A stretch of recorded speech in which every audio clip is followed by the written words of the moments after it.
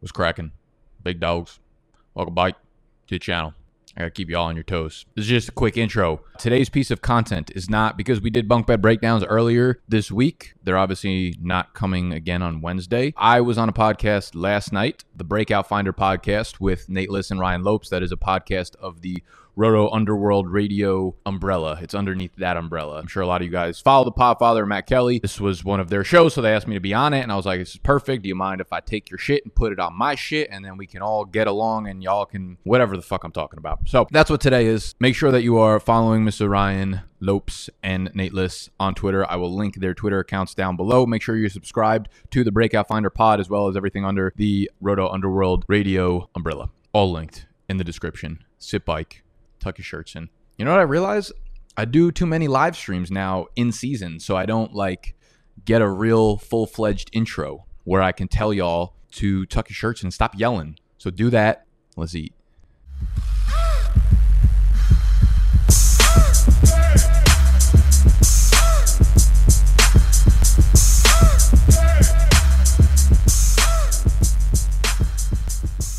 Hello, world. Welcome to the Breakout Finder podcast. I'm your host, Nate Liss. You can find me on Twitter at @AnOutrageedJew.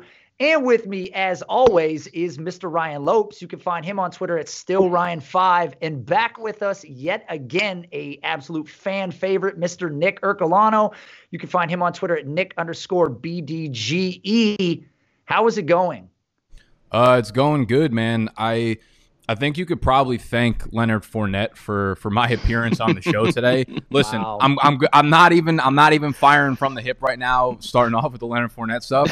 When Ryan reached out to me originally, he was like, "Yo, come on, this was last week, come on the podcast." I said, "Yeah, maybe. We'll see how Leonard Fournette does this weekend, And if he does well, I wasn't really trying to do battle with you for an hour and a half about Leonard Fournette. And since Leonard Fournette decided to do Leonard Fournette things this weekend, I was able to come onto the podcast." Wow. Yeah, you're starting off really early with this. I saw it the thing is, you said you looked at the show sheet, and Ryan, being the sweetheart that he is, he put the Leonard Fournette talk all the way at the very, very bottom. But predictably, Nick, when you show up, of course, the week after we get a non-useful Leonard Fournette game, it's fire. Just meant to be, man. Immediately.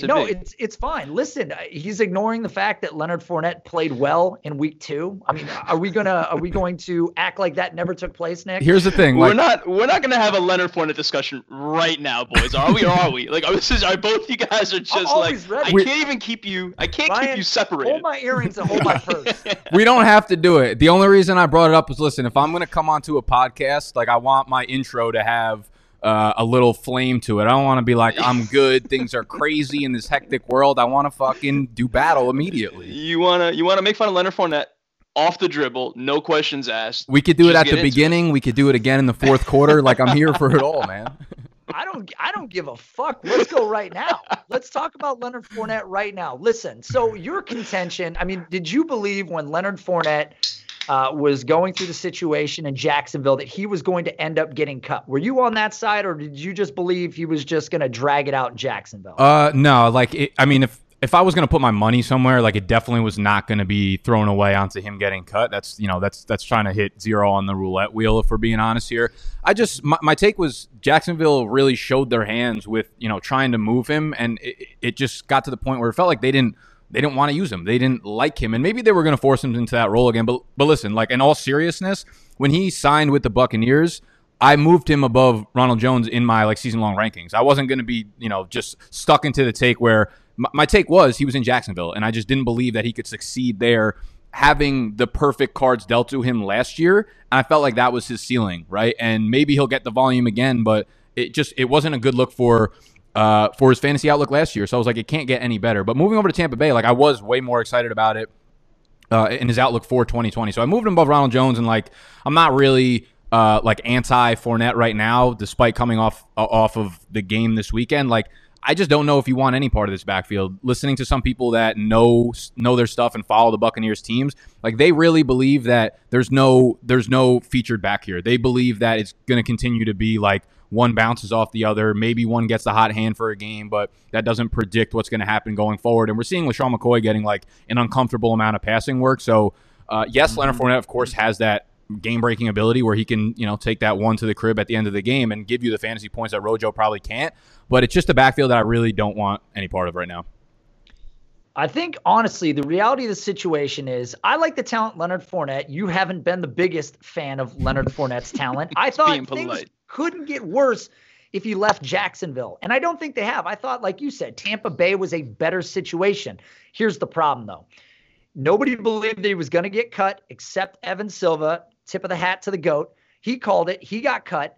And he ends up going to Tampa Bay. Now, the problem was, as we entered the season, we heard Bruce Arians talking constantly about how Ronald Jones looks better. This is Ronald Jones' offense. He's going to be the starter. And we have heard him do this in the past, and it hasn't manifested. I think the problem is that Ronald Jones is still being given those opportunities. And I don't know how long this is going to go on for, despite the fact that we saw that Leonard Fournette game where he did exactly what you said he can do, which is break off big runs and tear off chunk plays.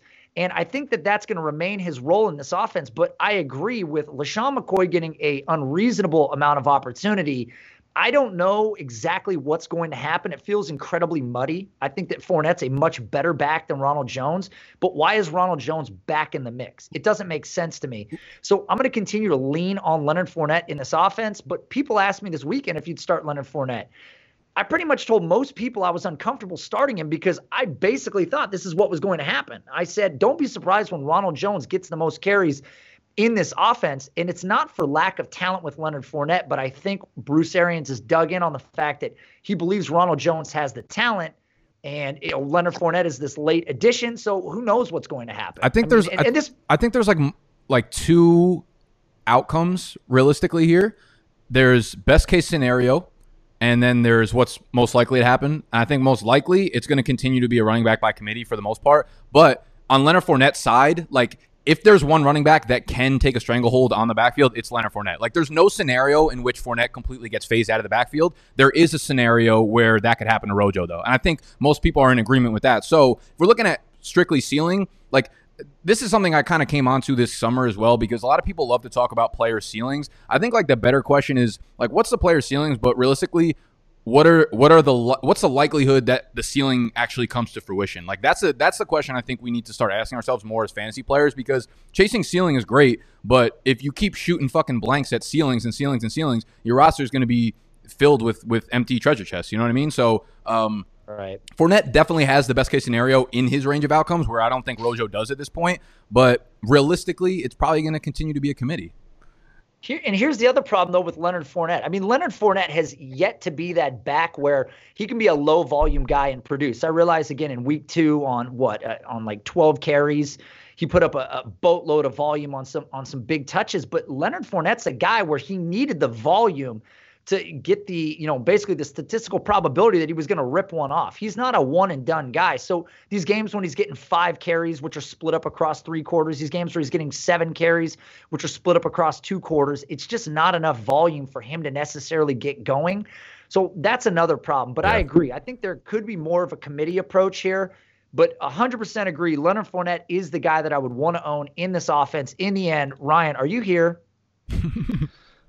I don't like either of these players. That was my take, and I'm just glad that we can get the Leonard Fournette juice. It was supposed to be on the show, but I'm glad we get out of the way right now. I'm good. I'm good to roll past this, Ryan. I know you're here to be the beautiful one in the picture, but I want to bring you back in for the talk, man. Let's go. Wow. I feel like I always show up dressed to impress.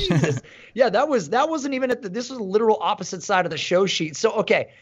So you're obviously well aware at this point, Nick, that we have had our first sort of announced COVID outbreak, and it's between Tennessee and Minnesota. The practice state, facilities have been shut down, and all this is going on. So what do you think the next step is from this point? Man, like I feel like as people whose livelihoods at this point kind of revolve around fantasy football, we've gone through so many feelings about how the season's going to play out. Like when the Marlins down in Miami, is that they're like the Miami Marlins still, right? Yeah, I believe so. Okay, yep. Well, when they had their outbreak in baseball and like 75% of their team caught COVID, I was like, there's no way we're having the football season. Like, it's not happening. And things like time passed by and things crept by, and I'm like, cool, like football is going to happen. And then I think we recently got to a point where I just like assumed we were going to be smooth sailing for the rest of the season. Like no positive test, nothing. So I think we like kind of dug ourselves into a bad hole of like unreal types of optimism. And now we're getting hit with what we should have thought was going to happen all along. So at this point, I mean, there's nothing we could really do except kind of take it day by day from like a practical logistical standpoint. If you're a fantasy player, you always have to assume worst case scenario. Like you have to assume all 4 of these games are not being played this weekend and have backups, because if you don't do that and then it happens, you're going to be sitting with fucking multiple donuts in your lineup. And I'm in a league where I have fucking Ryan Tannehill going and Will Fuller in my lineup, a couple other players within those 4 games, and I'm like, dude, like thank God my league expanded their regular roster spots to like 20 as opposed to the 16, referring to a season long league. Because it would be an issue otherwise. The other thing that sucks too, and I'm not really sure what they're going to do about this, the platforms, these guys whose games get moved around, you don't have the luxury of putting them on the COVID IR unless they test positive, right? Like they just have to go onto your bench with a random bye coming out of nowhere, and you still have to pick up players without putting them anywhere, right? So that gets confusing. So like I got nothing groundbreaking here other than taking it day by day and playing it worst case scenario as a fantasy owner. Yeah, and I think in general, and Nick kind of alluded to it, I think the league has done a very good job as far as testing and through the first 3 weeks, and I think it's been so good to the point, like Nick was saying, that I think most fans, myself, I mean, us here, we probably just, hey, it's really gonna be smooth sailing. We're kind of in the clear, boys. This is going well, and then obviously a little bit of a setback, a little bit of an outbreak. So it's and going kind of piggybacking on Nick's point about these season-long leagues, and I find myself in the commissioner chair in a few of them, and I got a boatload of texts today. Right? What are we going to do? And I kind of referred back to text that I sent earlier this summer. Was like, listen, if we're going to put money in, we're going to play football this year. You guys have to realize that this is going to happen once, twice, a handful of times. Like no one knows what the fuck's going to happen. So you got to saddle up and play and be willing and able to kind of roll the dice every single week, knowing that there's very little control outside of, like Nick said, expanding bench spots, adding IR spots, doing all that stuff that you can do.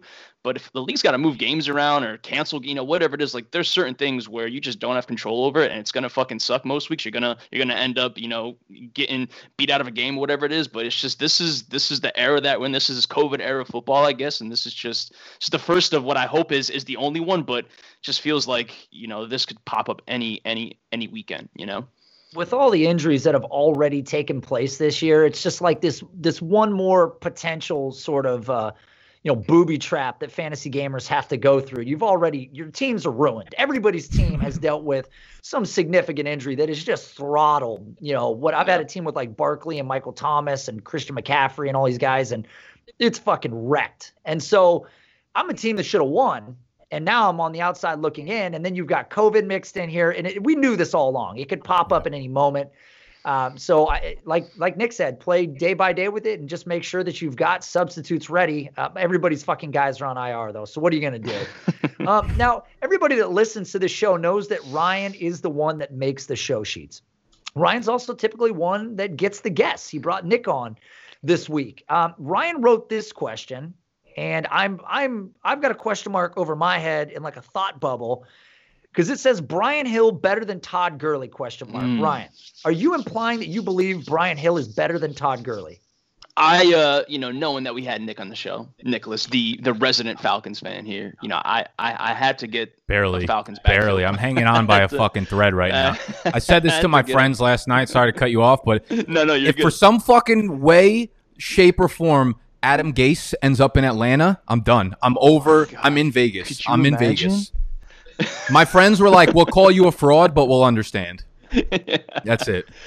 Again, and this is it's a surface level question. One would think, Todd Gurley, he's running off the name right now. Mm-hmm. But, last year we talked plenty about it this offseason, about the state of his knees, just the way he moves and runs. It unfortunately doesn't look like Todd Gurley anymore. And Brian Hill, I think, especially last week, and Nick, going to take the mic here in a second, like watching what I watched and the Hill runs that I watched, he looks like the better back currently right now on the Atlanta Falcons. So I don't know if that's just a matter of situation where, the Falcons are banged up at pass catcher and they need to, I don't know. To me, is the Hill an overreaction? The Hill statement an overreaction, Nick, or is that, does Gurley just kind of look like a shell of his former self? Nah, I mean, he does. He looks terrible, but I don't know if I'm willing to say that Brian Hill's a better running back than Gurley at this point. I think what he does, he brings a different skill set. He brings something to the field that Todd Gurley doesn't, and that's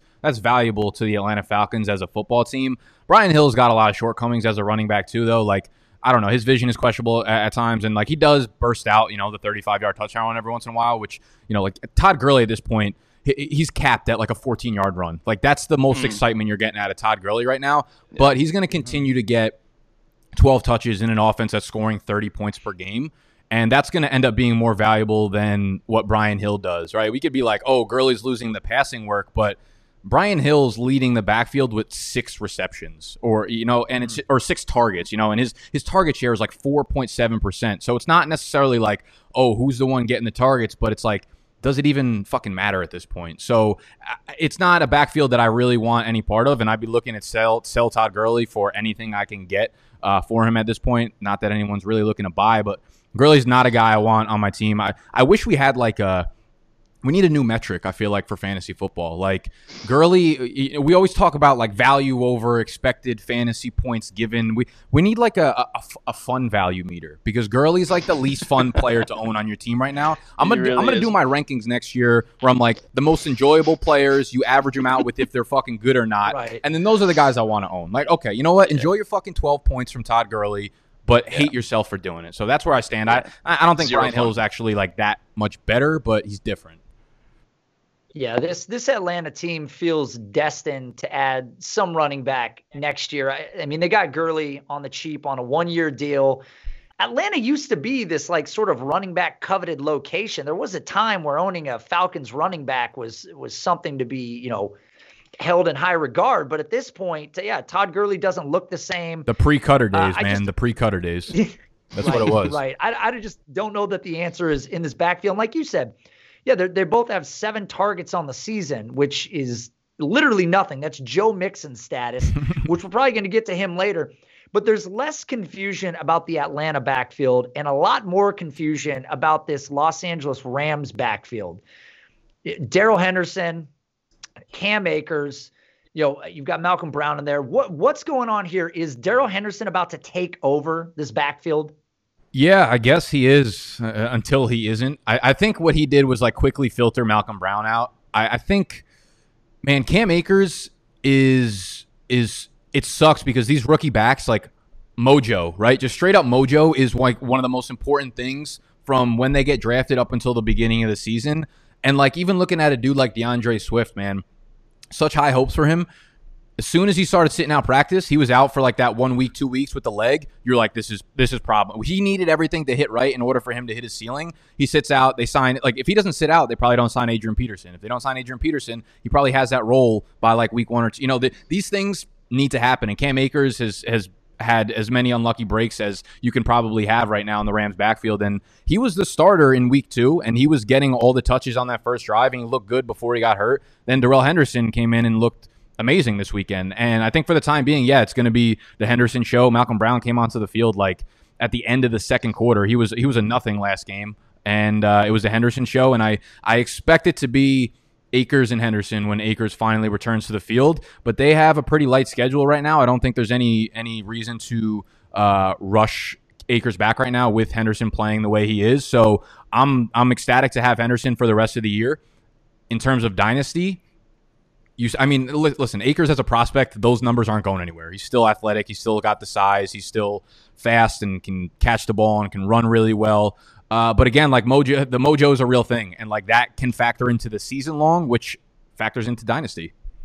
Yeah, I'm glad you brought up the whole dynasty slant too, because I think Akers obviously is still the back you want to roster long term. But Henderson, man, coming off of 2 back-to-back top 12 RB weeks here, and I kind of just go back to when he was a draft prospect and he was coming out and that offseason, like he really was immediately tabbed as just next up, and then obviously that quickly went away. It's crazy just to look back on how high many of us are on some of these backs and how quickly they fall and then fall to the point of just being completely forgotten about. In Henderson's case, now all of a sudden I think he's got a legit shot to kind of ride this thing out.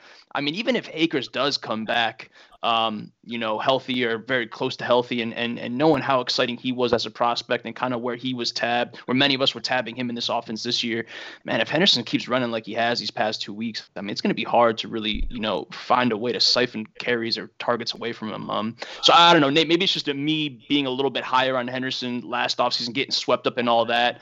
I don't know. Do you have do you lean one way or the other here, Nato? I mean, I think Cam Akers is probably the back to own in the long run. But when you look at Henderson, man, and I'm glad you brought up the sort of draft process a year prior, because he was considered the fourth or fifth best back in this class after sort of the Jacobs, Sanders, Montgomery. And then right in that group, you started to look at this next group of guys, and Henderson was right in that conversation, especially going to a backfield that we felt like didn't have a ton of challenges in the future. And this is a Rams team that's 2-1. I mean, I think they legitimately believe they have a shot at competing, even though the Seahawks are just going to smash them. But they legitimately believe that they have a shot. And I think they want to lean on that running back that understands the system as they're being competitive.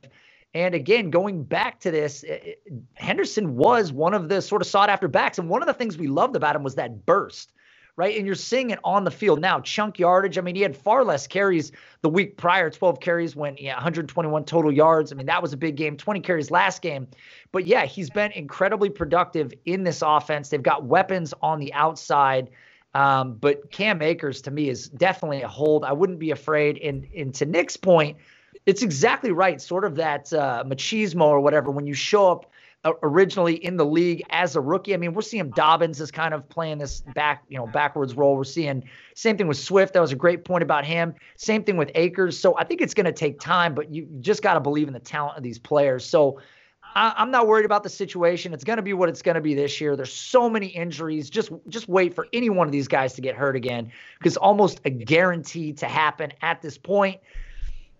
Okay, yes, I agree with this next question. Nick Chubb is one of the top 3 best pure runners in the league, but as a huge Kareem Hunt throughout the offseason, he's not going away. He cannot be ignored. Nick, how do you value these two players? Yeah, so they're both just so incredible, and I would be happy to own both of them. I would happy to own either of them. I would be happy to start either of them on a given week. They are both top 5 in yak per attempt, both top 5 in elusiveness on PFF. And the Browns, they went into the offseason with a very, very, very clear plan, and it was to make this a run-first team. And they're running the ball at the second highest rate in the entire NFL. 53% of their plays have been run. And here's the thing with offensive lines. A lot of people like to predict and project lines improving and getting worse and stuff. Typically when we see big swings in offensive lines going from really bad to really good or vice versa, it's from big pieces being moved around, right? It's not just these guys are going to progress. We got a good offensive line coach. Sometimes it happens, but more often than not, the Rams, right? With Andrew Whitworth, that was a game-changing piece for them. We saw the Cleveland Browns make 2 big moves to their offensive line this offseason, and it's come to fruition. They're top 5 in run blocking and pass blocking, basically in every advanced analytics website that you can go find, and it's worked so well. I think what is going to be really telling is the next kind of 3 games, right? This is an offense where a lot of times we'll have 2 wide receivers on the same team, and in the summer you'll kind of debate it. You'll be do I want this guy or this guy? And you're just I'll take either piece because it's a funnel target offense. This is just a funnel to their running backs, and I think it will be a little bit more game script dependent going forward. Because you look at the first 3 games, and it was Baltimore. They got absolutely wiped out. So it's more of a Kareem Hunt than a Nick Chubb game. Then the next 2 games they were playing against Cincinnati and Washington. So that's more of a Nick Chubb game. And those are games they expect to win. But the next 3 games, I think their schedule is Dallas, Indy, and Pitt. So neither of those 3 games are games that you expect them to get wiped out in. Neither of them are games that you expect them to blow the other team out in. So we'll get a much clearer picture as to what we'll expect. And I think realistically with Nick Chubb, as much as I love him, he's someone that I actually would ship off in both season long and dynasty right now, because I think you're going to have as many games like you had in week 1 as you are in week 2 and 3, but he's actually coming off the week 2 and 3 games back to back right now. So his value is he's Nick Chubb, but they played Cincinnati and they played Washington. So love both guys, but I would sell Chubb on the value right now. Yeah, and I'm glad you brought up the whole trade proposition, because that's kind of where I wanted to go with this as well. I am in one of my season long leagues. I do have Chubb, and I have a ton of Chubb across Dynasty as well. So seeing Kareem Hunt, just knowing how talented this backfield is, knowing how much Kareem Hunt eats into to what Chubb does or can do, just his ceiling, it kind of sucks from that standpoint. But I've been floating Chubb out there in these season long leagues. A couple weeks ago, decided to hold on to him after knowing this past week's matchup, and again he certainly smashed. So I think, to Nick's point, if you have Chubb and you perhaps have a need at wide receiver, or if you can return back a Sanders and someone else, this is definitely the time to go ahead and offload and try to take advantage of that super productive week 3. And again, to Nick's point, the schedule does, I think it's going to be interesting. These next few weeks are going to be interesting enough for this backfield. And I know last week, Kareem Hunt, and there was talk about it this past offseason, we're certainly seeing it play out, where Kareem Hunt is splitting out wide in the slot, whatever, being used more as that kind of pure receiver. So a very interesting way the Browns are approaching this. Again, it's bittersweet because of how talented Chubb is. You just know those 8-point games are coming, though. It's going to happen next week and then in 2 weeks. Absolutely. It's going to be a roller coaster, and it's going to be super frustrating because we know Chubb can carry the load. We know Chubb can do whatever's going to be asked of him, whatever's going to be asked of Kareem Hunt. Chubb can do all that. But again, I mean, this backfield, man, is so incredibly talented. It just doesn't make sense. I know, Nate, you're riding high, man, after all the Kareem Hunt propaganda this past offseason. I mean, come on. I certainly was looking at Kareem Hunt in this. We all knew Kareem Hunt was good. That was never a question. The question was, what is the volume going to be like? And we saw Kareem Hunt come back from suspension last year and phase Nick Chubb out of this offense in a lot of ways. And it's not so dissimilar as to what we're seeing right now. When you look at the target share per game, Kareem Hunt's averaging 3.7 basically. Nick Chubb's averaging 1 target a game. We've talked about this in the past. When you look over the last 2 or 3 seasons, the top 10 fantasy finishers at the running back position, in the last 2 years, only 2 have finished with less than 60 targets. So Nick Chubb is going to need a boatload of touchdowns. Now, we know he's going to get the rushing volume. He has been getting it. But when you look at these 2 guys, Nick talked about this. They're both, top 5 in yards created. Currently, Nick Chubb is averaging 18 touches a game. Most people go, well, what's Kareem Hunt averaging? I don't know. He feels like he's on the field a lot. He's averaging nearly 16 touches a game. And some of those are through the air, and that's more valuable, as Scott Barrett's talked about. I think a target's worth 2.75 times more than a rushing attempt. So Kareem Hunt's value is going to stay high, and he's more useful on the field at times than Nick Chubb is. And I totally agree on the sell factor. I know we love Nick Chubb, but he's in one of the craziest committee backfields we've seen in forever. Yep. I mean, when your fucking backup is Kareem Hunt, who would be legitimately the starter on any team in the league, short of Kareem Hunt getting traded, I think there is a concern for Nick Chubb at multiple points through the rest of this year. And I made a bet with Matt Kelly earlier in the year. We'll see if it comes true. I bet him that Kareem Hunt would finish with more total points by the end of the year. And I still don't think it's crazy. Nick, is that crazy? Then Nick Chubb? Yeah. Yeah, he better have given you some fucking juice on that. I don't know if he did. You know how the show goes. He doesn't give me any odds. Straight up. I mean, yeah, that's kind of fucking lifeless of Kelly if he made you make that bet straight up. But I respect the balls on that. And I think is it PPR standings? Yep. Okay. I mean, listen, straight up, if he's averaging 16 touches, Chubb's at 18 or whatever, it's very, very doable. And Kareem Hunt, this is going to be one of those seasons where every week people are like, this is when, Kareem Hunt's efficiency is too high. It's got to regress. And then we look back and we're just like, no, he's just one of the best running backs in the NFL, and his efficiency is going to be there throughout the entire season. So no, I mean, Nick Chubb's rushing touchdowns are going to start coming down because they're not going to have that many opportunities against real rushing defenses. So I don't think it's crazy. I think that's a fucking fantastic call by you. Thanks, man. I decided, Nate, you're doing pretty good. Things are going good in your life. Why don't you go ahead and set your nuts on the table and take an even bet? And I did, and I feel pretty good about that. Hell yeah. Okay. Dwayne Haskins. Not a big fan. Did a bunch of patron leagues this summer. I punted quarterback, so naturally ended up with Haskins everywhere. He's my second quarterback. Second quarterback in Superflex. Very fucked up situation to be in. So he's not good, right? And what does that mean for Terry McLaurin? Are you still buying up Terry McLaurin? What are your thoughts on him going forward? So, I mean, listen, I'm ready for Alex Smith, man. I really am. He's the hero that we need, but like none of us deserve it. You know, like we shouldn't get Alex Smith, but I really hope we do see it. For Terry, I'm holding Terry if I have him, because I think we've seen his floor in 2 of the first 3 weeks. It's 4 for 60. It's 4 for 83, I think, this weekend, and then in between that, he's sandwiched with a 7 for $125 and a touchdown. And on the days where Dwayne Haskins is inaccurate for him, so I guess accurate in a sense, like Terry McLaurin will pop off there. So I think like more often than not, you'll probably get his floor, but his floor is fine. His floor is like a legit low wide receiver too, and his ceiling games, like right now, like talent wise, man, there are not, outside of like the real elite dudes on the outside, there are not a lot of guys that you can really one for one put up above Terry McLaurin. I think just being the focal point of that offense in the passing game is enough of a floor that I'm not looking to ship him, man. I'll hold on to it and ride for smoother water. Yeah, pulling up player profile, McLaurin's page here, dude. Number 4 in snap share, number 1 in route participation, number 11 in targets. So to Nick's point, certainly the focal points, certainly getting the looks, the volume. The volume for us obviously remains king.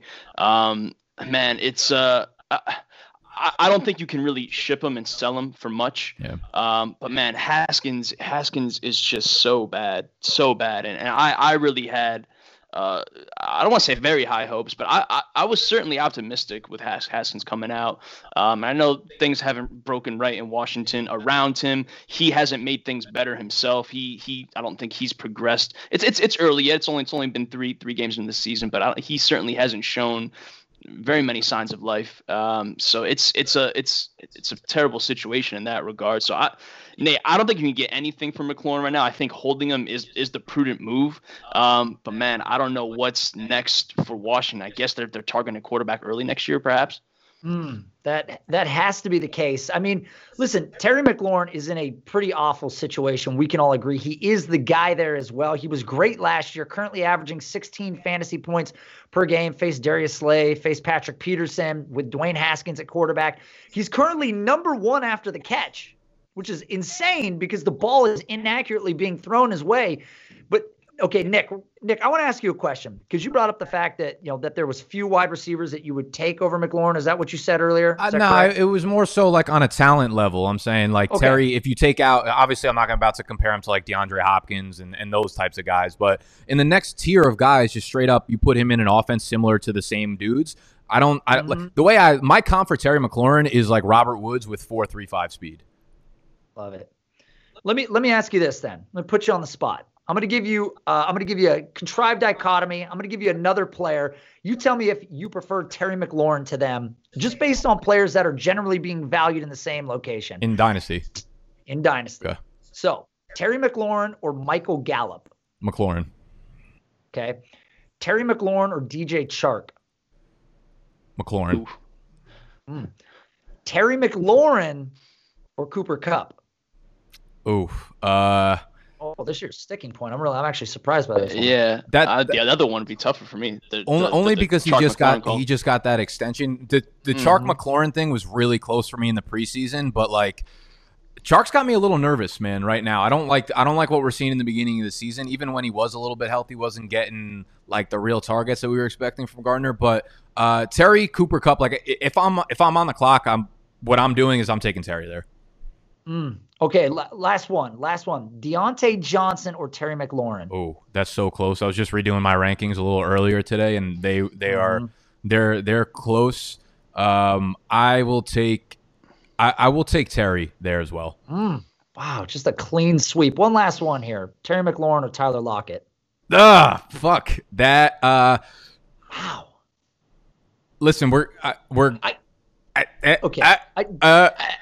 Okay, you got Terry. I'm stressed out. Terry. I'm sticking with my man. Terry. Wow, 5 for 5, bro. Wow, and Terry McLaurin, by the way, is 25 years old. For those of you listening at home, he's an OG. I just wanted to say this too about Tyler Lockett. I just did this big show. I was talking about Tyler Lockett's just criminal, like undervalue history, and I basically said that he's a top 15 wide receiver who's constantly being valued outside the top 20. And I basically said on air. I said, listen, if you compare any of these other guys to him, then you necessarily consider him a top 20 or higher wide receiver. And I brought up Terry McLaurin because I think that Terry McLaurin is probably right there on the backside of 20 in terms of dynasty wide receivers. Now, based on your response, you probably have him closer to 15 overall. Yeah. So if you were doing your rankings, is that about where you have him? Yeah, I have Terry. I want to say Terry at like probably 16 or 17-ish in that range. And Tyler Lockett is just a dude that, man, I was going to wait till we talked about DK Metcalf for this, but like the same way we loved Clyde Edwards-Helaire and just like we want to own the Kansas City Chiefs running back because that position in fantasy is just so valuable. Is there a more valuable thing than just being attached to Russell Wilson right now? Like, no, right? No, dude, what Skybox Shoddy is dialed up, man. I'm just so. I mean, again, I guess this is a case where the timeline has just worked out perfectly. Call him Skybox Shoddy. Skybox Shoddy. I like that. You haven't heard that? I've never heard that. You're inundated with Seahawks Twitter, man. Skybox Shoddy. It's a whole thing. Shout out Zach Whitman. I'm sure that was him, dude. Zach Whitman was fucking on ESPN, talking about let Russ cook. Just unreal. He had Josh Gordon like tweet at him too today. Dude is just riding like an incredible like 3 or 4 day high. Epic. Dude, it's one of those things where we as football fans, as fantasy football fans, it's been a joke, right? You gotta let Russ cook, but you gotta just dial up these, just unleash Russie. And it looks like it's finally happened through 3 weeks, man. So Nate, it hasn't even hit its stride yet. That's what I'm saying. The whole let Russ cook thing, I know Zach went on ESPN and explained it, but here's what I'm confused by. They're still not letting him cook. He's hardly averaging more than he's ever averaged in his career. But Nate. And Russell Wilson, he's only finished in the top 10 in pass attempts once, and they're currently ranked number 20 in the NFL in pass attempts. Yes, Nick. I knew that point was going to come up because that was the same thing I said after week 1. Everyone's like, oh, my God, they let Russ cook. I was like, he threw the ball like 33 times. What the fuck are you talking about? But the difference this year is now the rate of passes, like their plays as a percentage of their plays, much higher in the passing game. So their offense overall is so much more efficient rather than wasting 2 plays on a run than letting him pass the ball. It's just like pass off the rip. And he's scoring at such a high fucking rate that they don't get a lot of plays. You know what I mean? Yeah, Russell Wilson is the god. We've been talking about this forever. It's just, to me, it's crazy because we were seeing Chris Carson targeted heavily. I mean, he was going to go 50-plus targets, but the fucking run game is good with Carson. Carlos Hyde spells him, but now we don't have Carson. So we'll see what happens with a lesser threat out of the backfield. I hope everybody was stashing Rashad Penny. He is coming back. We've been talking about this. I forgot about him. Extend Chris Carson, but you should add Rashad Penny. He will be back this year. He looked great in his 2 starts last year towards the end of the year. Nonetheless, I don't know what to add to Russell Wilson's thing. I agree with your point that the rate has changed, and Russell Wilson's just being more lethal. Like, they're just letting him air it out, which is nice to see, and they should have all along, but I think we all agree at the point in time that you made Russell Wilson the highest paid quarterback in the NFL when that was the case, they should have been letting him air it out nearly 40 times back then because the efficiency of Russell Wilson throwing the ball is so much greater than anybody else. It's better. It's a better bet than running. And now DK Metcalf is doing his thing, which we will get to. So you guys got me on a tangent. Before we press forward, going back to the 5 players here, Nate, just judging off of your reactions, you would take Lockett over McLaurin. You would take Shark over McLaurin. You would take Deontay Johnson over McLaurin, and Gallup probably leaning McLaurin. And I forgot the 5th one. The 5th one was Cooper Kupp. Cooper Kupp. So you would probably take McLaurin over Cooper Kupp. Okay, here's where I'm at. I would go McLaurin over Kupp. I know that sounds crazy. I realize he got an extension, but just McLaurin's so good. You're betting on his situation changing, which is a fucked up way to play the game. I realize it's a bad way to play the game. But he's not bad. He's not bad. Now, if he was putting up like 4 for 35 games, I'd be like, fuck, his floor is terrible. But he's not. Yeah. You know? Yeah, he's really good. And I agree with your take on Chark.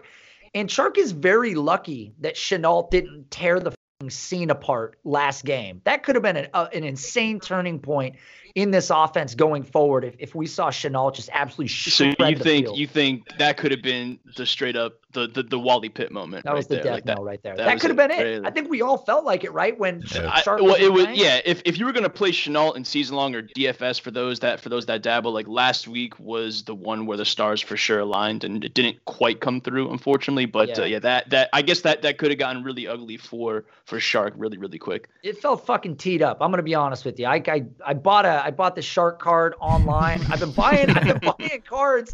I talk about this a lot. Oh, you're in the sports card game? Yeah. Do you collect cards? Nah. So like I did when I was younger. I have a enormous collection of baseball cards. And I listen to Gary Vee like almost daily probably, and he's been chirping about it for like 3 years now.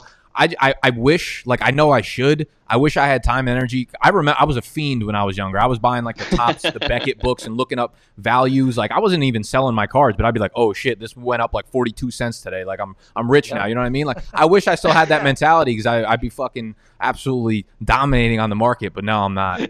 I'm just a fraud. Here's the thing though, man. So I grew up the same way. My dad, we used to endlessly get that guy to buy us packs so we could rip packs. Hell yeah. You'd go, because you know how it goes, man. You open a pack of cards, you're like, shit. Nobody. Dad, can I have another? And he would buy you a pack of cards. And you would fucking fly through a pack in no time. I've gotten back into it recently after the same thing as you, dude. I got a closet full of fucking cards that I haven't looked at in 25 years. But I found myself getting back into it, and I've got some patrons that I've talked to on the side that are very into card collecting. And so I've been buying up cards here and there, just trying to spend a little bit of money. Like I bought this DJ Moore. It's called an RPA, so it's a rookie patch auto. It's like a thicker than normal card. It's got the player's jersey in it, and it's got an autograph that's authenticated by Panini. There you go. And you can buy these things. And I bought a really nice one for like $25. And you take sort of that dynasty knowledge. Dude, I was going to say, dynasty players will be real good at flipping cards, man, for real. 100%. And the card market's similar to Ryan kind of earlier talking about like the value of running backs, how there's such a variance. The card market flies. Like I was buying some of these NBA players that were about to go into the bubble. Their cards shot up while they were in the bubble. Then they got knocked out of the bubble. Their card went back down. So there's just this wild variance, like almost game to game. NBA's crazy. NBA's crazy because the cards themselves, like NBA is obviously a lot less popular overall than the NFL, in America at least. But you see the players' faces, so like people get attached to NBA players way more than they get attached to NFL. So like the variance in those guys, like they could do something on like TikTok that will make them fucking go through the roof because everybody knows them and stuff. So it's a funny game, man. If you're on top of pop culture and if you're on top of especially like understanding dynasty fantasy football, there's definitely some shit to be had there in cards. It's crazy, right, man? I think, and cards are so fun. And what I do, I've been in some auctions, and I like to fucking wait. I just camp out on it. I don't make a bid. I just watch it for days. And then when it gets right to the end, about 11 seconds, I just raise it a buck.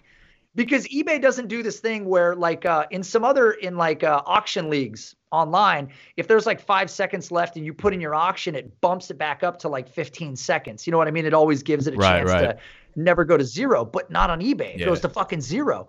So as long as your computer doesn't lag, you can buy that shit at like 4 seconds and just guarantee the win if you're willing to do it. So I've been just trying to win cards like on the last second. So it's a really embarrassing like addiction that it started. But I think maybe in the off season when I have a little bit more time and we're not so like the in season grind is just out of control. Like it's so hard to keep on top of things outside of your life. But maybe like January, that'll be one of my passion projects that I do for a few months. There you go, it, man. I just neglect my whole fucking family, man. I'm just all the time, dude. Same, bro. Same. Exactly. So, all right, Nick. Let's move on with this thing here. So, Ryan, beautiful question here. Talking about this Tampa Bay offense, talking about Chris Godwin being injured. What do we think about this Tampa Bay offense? I know we talked about Leonard Fournette right off the bat because you're a prick. So here we are now. We're looking at this question. What do you think about this offense as a whole? I think they're fine, to be honest. I think like people were like, if they're not 6-0 by the time the season starts, they're not the greatest team of all time. And like we had to give them a little bit of time to mesh. I think Brady's been fine coming off a 3-touchdown game. He's rated pretty high in a lot of statistics. He's got like a top 5 passing grade per PFF behind Russ, Aaron Rodgers, Patrick Mahomes, guys like that. Number one in yours truly on Player Profiler and money throws. I just think for this team, there's been a lot of moving parts, right? Like coming into the season, Evans had the hamstring injury that hampered him. Leonard Fournette gets signed a week before. Now Chris Godwin's basically like dead, and we don't know what's going on right now. So there's just been so much craziness that's happening. And I don't know, like, when we're going to get to the point where we can say, like, okay, now they're at full strength. But if they can, here's the thing, like, they're 2-1. They play the Chargers and the Bears over the next 2 games, right?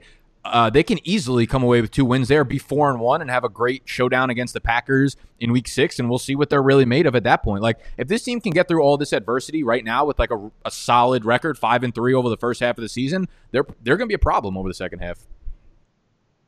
So I threw this question on the show sheet because I had been going back and forth with Mr. Late Round quarterback J.J. Zacharyson.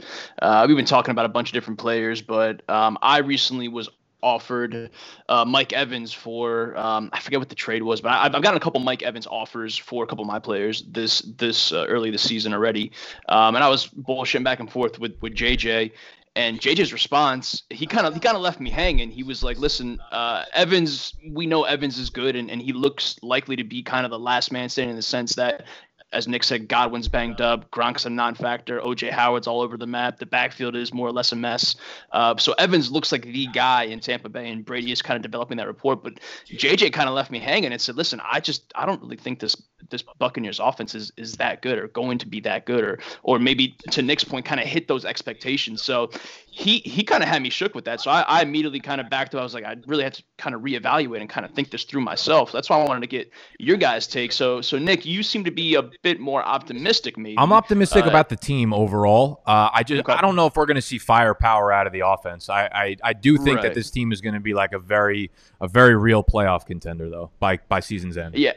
And I think to your point, there was probably a bunch of, the offseason, we're so hungry for anything content related. So you see a cool fucking Brady, Gronk, Evans graphic and your pants immediately come off and everyone's excited and all that shit. But I think everyone kind of jumped the shark out a little bit ahead of themselves. And Brady, I think, has been okay. I don't think, again, he's going to hit wherever that bar was, prematurely set. Nate, are you, again, your Leonard Fournette fandom aside, do you have a strong take on, I guess, Evans in particular, or this Buccaneers offense as a whole moving forward, just for this season redraft purposes? Man, I love Mike Evans. I've always liked Mike Evans, and that guy is just it's weird. He's kind of been shit on in some circles, and he's been great his whole career. Now, admittedly, he's had a lot of volume his whole career, and I did have questions when Tom Brady was coming to Tampa Bay. I was like, well, is he going to be able to sort of mesh with what this offense wants to do? Is he going to be good for Mike Evans? And you look back at 2019, and Tom Brady was in the top 10 in pass attempt distance overall. And then, not so shockingly, he's currently number 7 overall in air yards. So Tom Brady is still slinging it down the field. Thus far this year, he's got 2 top 12 finishes. So he's been startable as a quarterback, despite the fact that he was left for dead by a lot of people. I mean, the smart people were still picking him up because it was hard to deny Tom Brady when you're looking at Chris Godwin, Mike Evans, O.J. Howard, Rob Gronkowski. By the way, Gronkowski woke the fuck up, which was surprising. I didn't think that was going to happen because I also thought he was left for dead. Can I just on the Gronk subject? Did you guys see that video of him talking about going to it was like some amusement park or something? Someone like made a video of Gronk. It was in a press conference, and it's like if CTE were a person, and it was like a clip of Gronk through the thing. Oh no! And it's like the funniest shit. It's like a 10-second clip. I haven't seen it. I'm gonna send it to you guys on Twitter DMs, and I'll throw it like down below in the description or whatever. I can't stop watching it. He just looks like like more of a psycho than Gronk usually looks in some of these press conferences, man. It's the funniest shit ever. But I'm glad he's kind of back, I guess. He's probably back until he's not, right? Yeah, and I think Gronk is like a perfect, like, I don't know, like a metaphor for this Buccaneers team. He was the guy that, oh my God, Gronk's out of retirement. He's linked back up with Brady. It's fucking wheels up, top 5 tight end, is locked in, and it's through 3 weeks anyways. It's been anything but. Again, I think it's just the offense. We kind of find ourselves, building these narratives and telling ourselves these stories. And Gronk seemed he certainly looks like a mirage right now.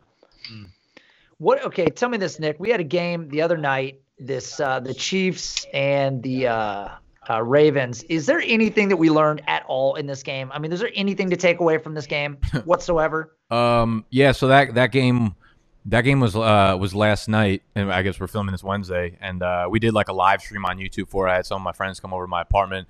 We had like a little drinking game up, and one of the drinking games was like, drink every time a useless player scores a touchdown.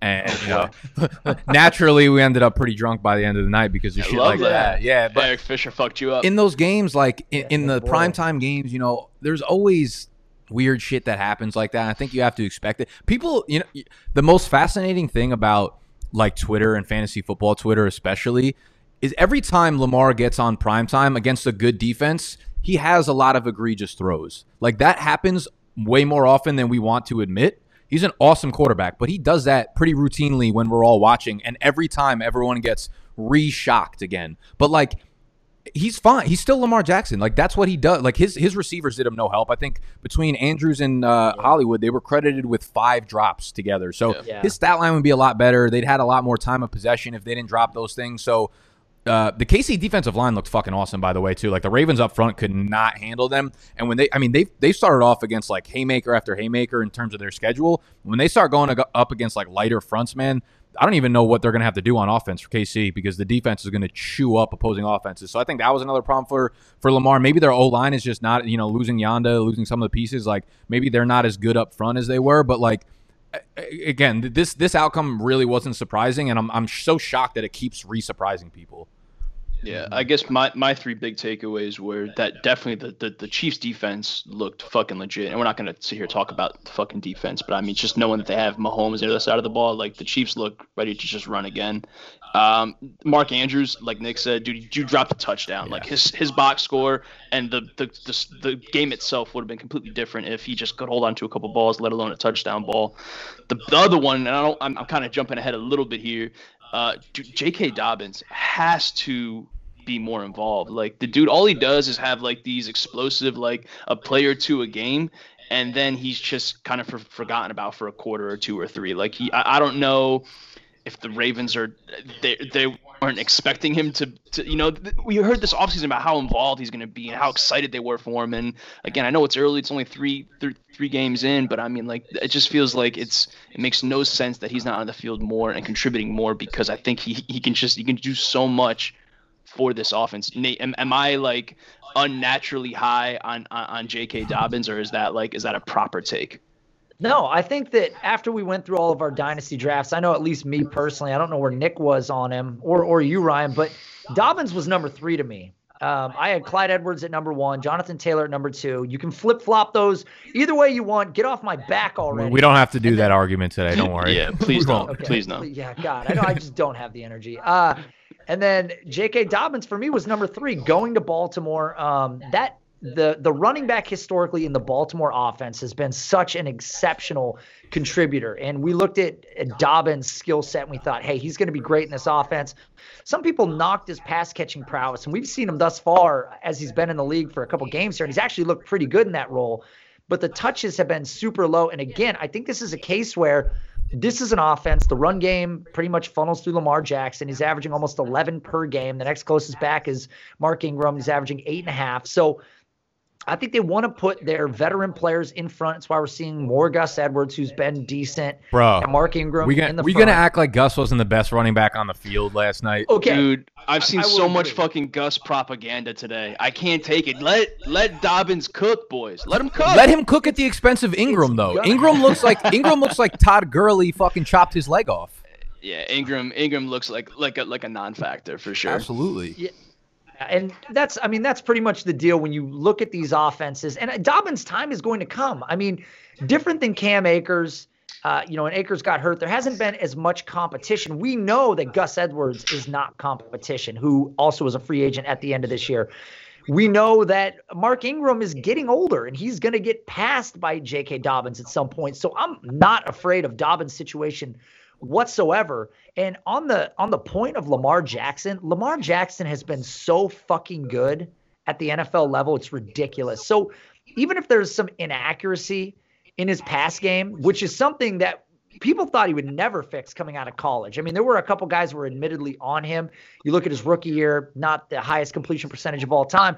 he's turned into such a dynamic threat at quarterback. I mean, it's just no question. He's always going to be in that top 3 quarterback conversation. Patrick Mahomes did kind of what we expected him to do. I mean, he can carve anybody up at any moment. But what was crazy was watching them just dial it the fuck up, because in the broadcast, I forgot who it was that said it. Was it Riddick? Maybe he was talking about how they don't care down in distance. They just want another shot at bombing it down the field. That makes so much sense when you if you've never heard that and then you think about they were honestly, like, their play calling was so disrespectful last night. Like they were just running fucking trick plays and like doing really crazy things, and it just works. Like it's so much fun to watch them make things happen on offense. But like back to Dobbins, man, if we all the entire thing this offseason, you could have had Dobbins at running back too. Your analysis would have been like, it's going to take him some time to get the role here. So again, I don't know why everybody's acting surprised that exactly what we thought was going to happen is happening. You know what I mean? Like, of course we want to see Dobbins with 20 touches a game, but like it's not realistic. So temper your expectations for it. He's still a great running back and he's still in a great offensive situation, but that's just not their game plan right now. So, and I mean, and on the topic of Andy Reid, the play calling, the total disrespect, I mean, they were basically like heat checking. I mean, Nick, I don't know if you've ever been so hot in a basketball game that you just came down the court and just threw one up because you're like, fuck it, I'm so hot, it's probably going in. You just got to check. You know, he usually misses. But the point is, I don't know if you were going to parlay that into like a basketball story of your own where you were just incredibly warm on the court. I was waiting for it, yeah. Yeah, no, there's not a lot. Yeah, I didn't know there was another way to play basketball, to be honest. just That's all I do. Eater. Yeah. Right, yeah. My people don't stand out on the basketball court very well. So, but what about Mecole Hardman? I mean, we've been talking about the potential of a breakout. There was questions about whether it was going to happen with Sammy Watkins coming back for this year. Tyreek Hill's role, the obvious role of Travis Kelce, and then the addition of Clyde Edwards. But Mecole, man, he slings it down the field. He's down there making big plays, catches it for a touchdown in this game. Was that just kind of what you expected from him, that we're going to get that sort of variance every other week, every few weeks? Or do you think that there could be more here? Nah, this changes nothing for me, to be honest. He was still fourth in snaps, still fourth behind Robinson, Watkins, and Hill, man. It's just that was what I was a little bit nervous about in the summer, people projecting the upside, but we didn't hear anything during the summer that like, oh, he's surpassed Watkins or he's surpassed Robinson. And then we go out there in the first game and he's running as the 4. Second game, he's running as the 4. This game, he puts up a big touchdown on primetime TV. We get excited about it. You look at the real numbers behind the box score, still running as the 4, man. So until we see like factual evidence that he's no longer the wide receiver 4, there's just no way you can trust him. Yeah, and it was obviously very easy to tell yourself a story that Hardman was going to break out between the speed, the offense, and just the draft position and knowing what he could do just with the speed alone. Very easy to fall in love, especially where he was going off the boards. But as Nick said, the reality is he hasn't managed to work himself back up that totem pole yet. This is Kelce. This is a situation where like preseason would have let us know exactly where we were at, right? Because this is where like snap counts in the preseason. When you need mealtime inspiration, it's worth shopping Kroger, where you'll find over 30,000 mouth-watering choices that excite your inner foodie. And no matter what tasty choice you make, you'll enjoy our everyday low prices, plus extra ways to save, like digital coupons worth over $600 each week. You can also save up to $1 off per gallon at the pump with fuel points. More savings and more inspiring flavors make shopping Kroger worth it every time. Kroger, fresh for everyone. Fuel restrictions apply. Save big on your Memorial Day barbecue, all in the Kroger app. Get half gallons of delicious Kroger milk for $1.29 each. Then get flavorful Tyson natural boneless chicken breasts for $2.49 a pound, all with your card and a digital coupon. Shop these deals at your local Kroger today, or tap the screen now to download the Kroger app to save big today. Kroger, fresh for everyone. Prices and product availability subject to change. Restrictions apply. See site for details. The ones would have told us that he's a 30% snap guy. And then you have the actual, tangible evidence rather than just projecting him to overtake one of those guys as a starter. But that's what made this summer with COVID and not having training camp and preseason difficult for those tweaker, borderline, high upside kind of guys. We don't know what their role is going to be. Yeah. Nate, is this someone that is still, again, given the speed, given where he plays, is this someone that you're still looking to acquire in Dynasty? Someone that is at all on your radar? Is the asking price still too high? It's tough, man.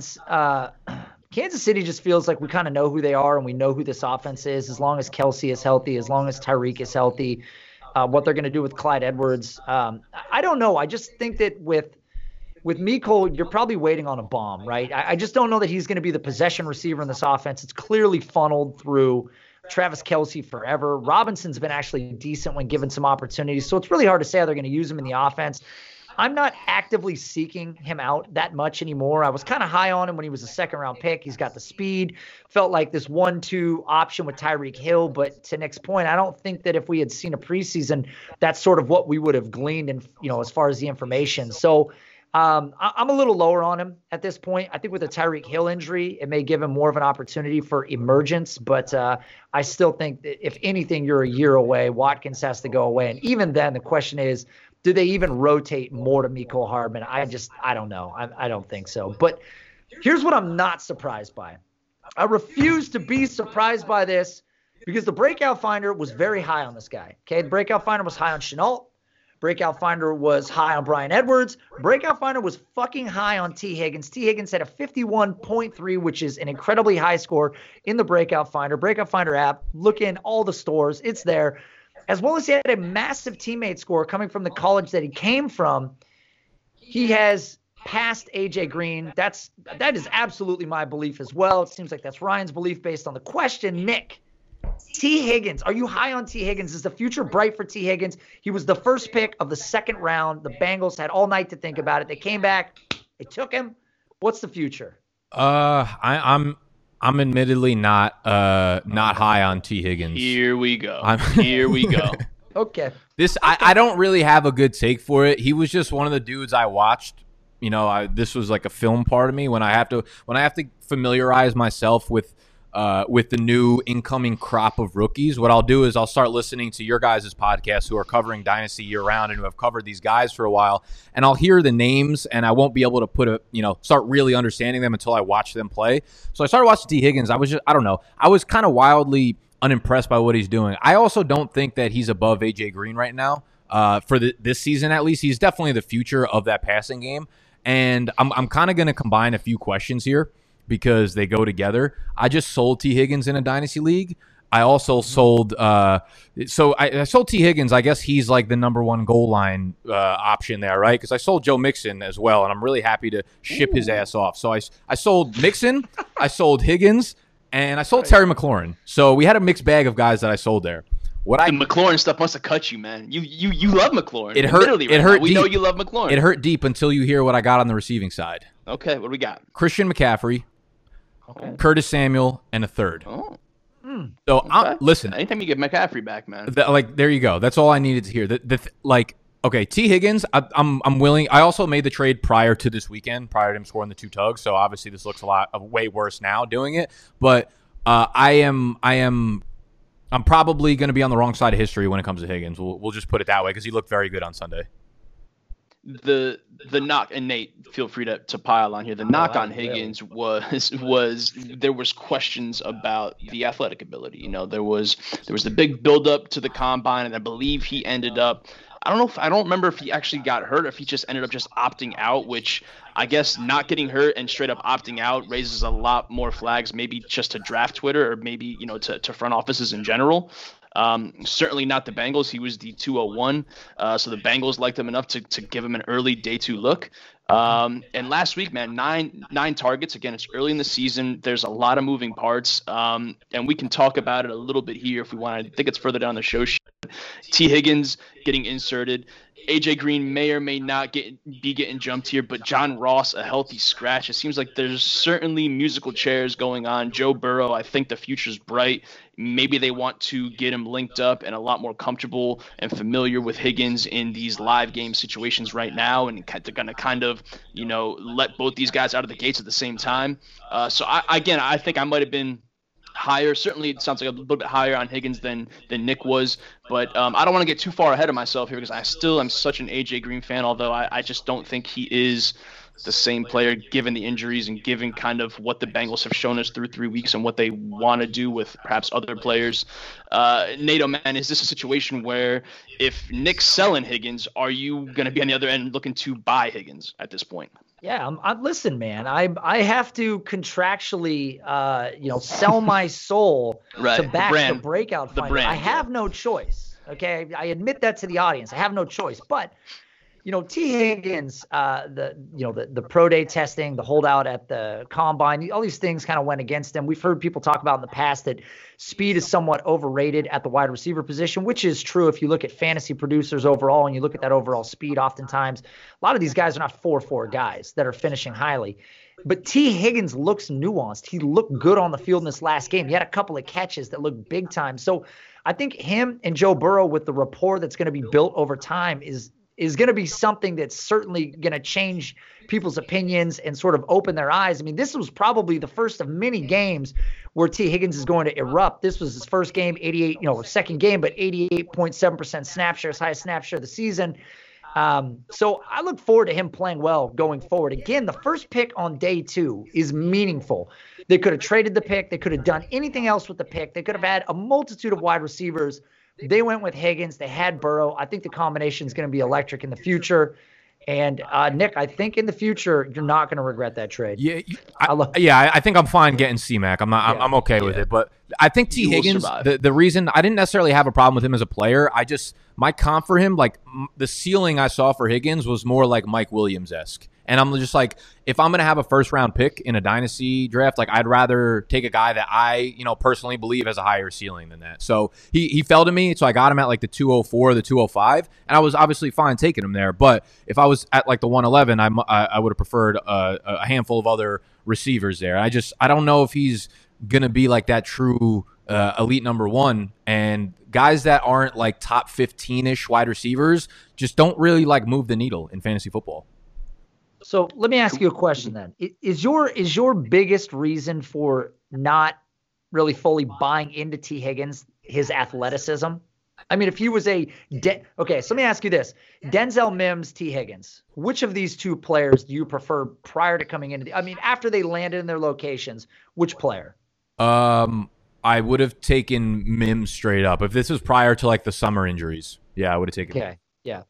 Now, how much of that has to do with athleticism? So going back to like me watching the film, like I remember our first Dynasty show I did in like March or April on my channel. One of the first things I said was like, Denzel Mims is going to be what everybody wants T. Higgins to be. They reminded me of each other, but Denzel Mims just, when I watched him, he was just like way more explosive, so much more, not just like looking at player profile athletics. Like on the field when I watched him, I was like, yo, this dude is like, wiry and he could move really well. His agility was great, and he was just moving like I didn't see T. Higgins move. And I'm just like, he has an extra gear to his game that I never felt that I got from T. Higgins.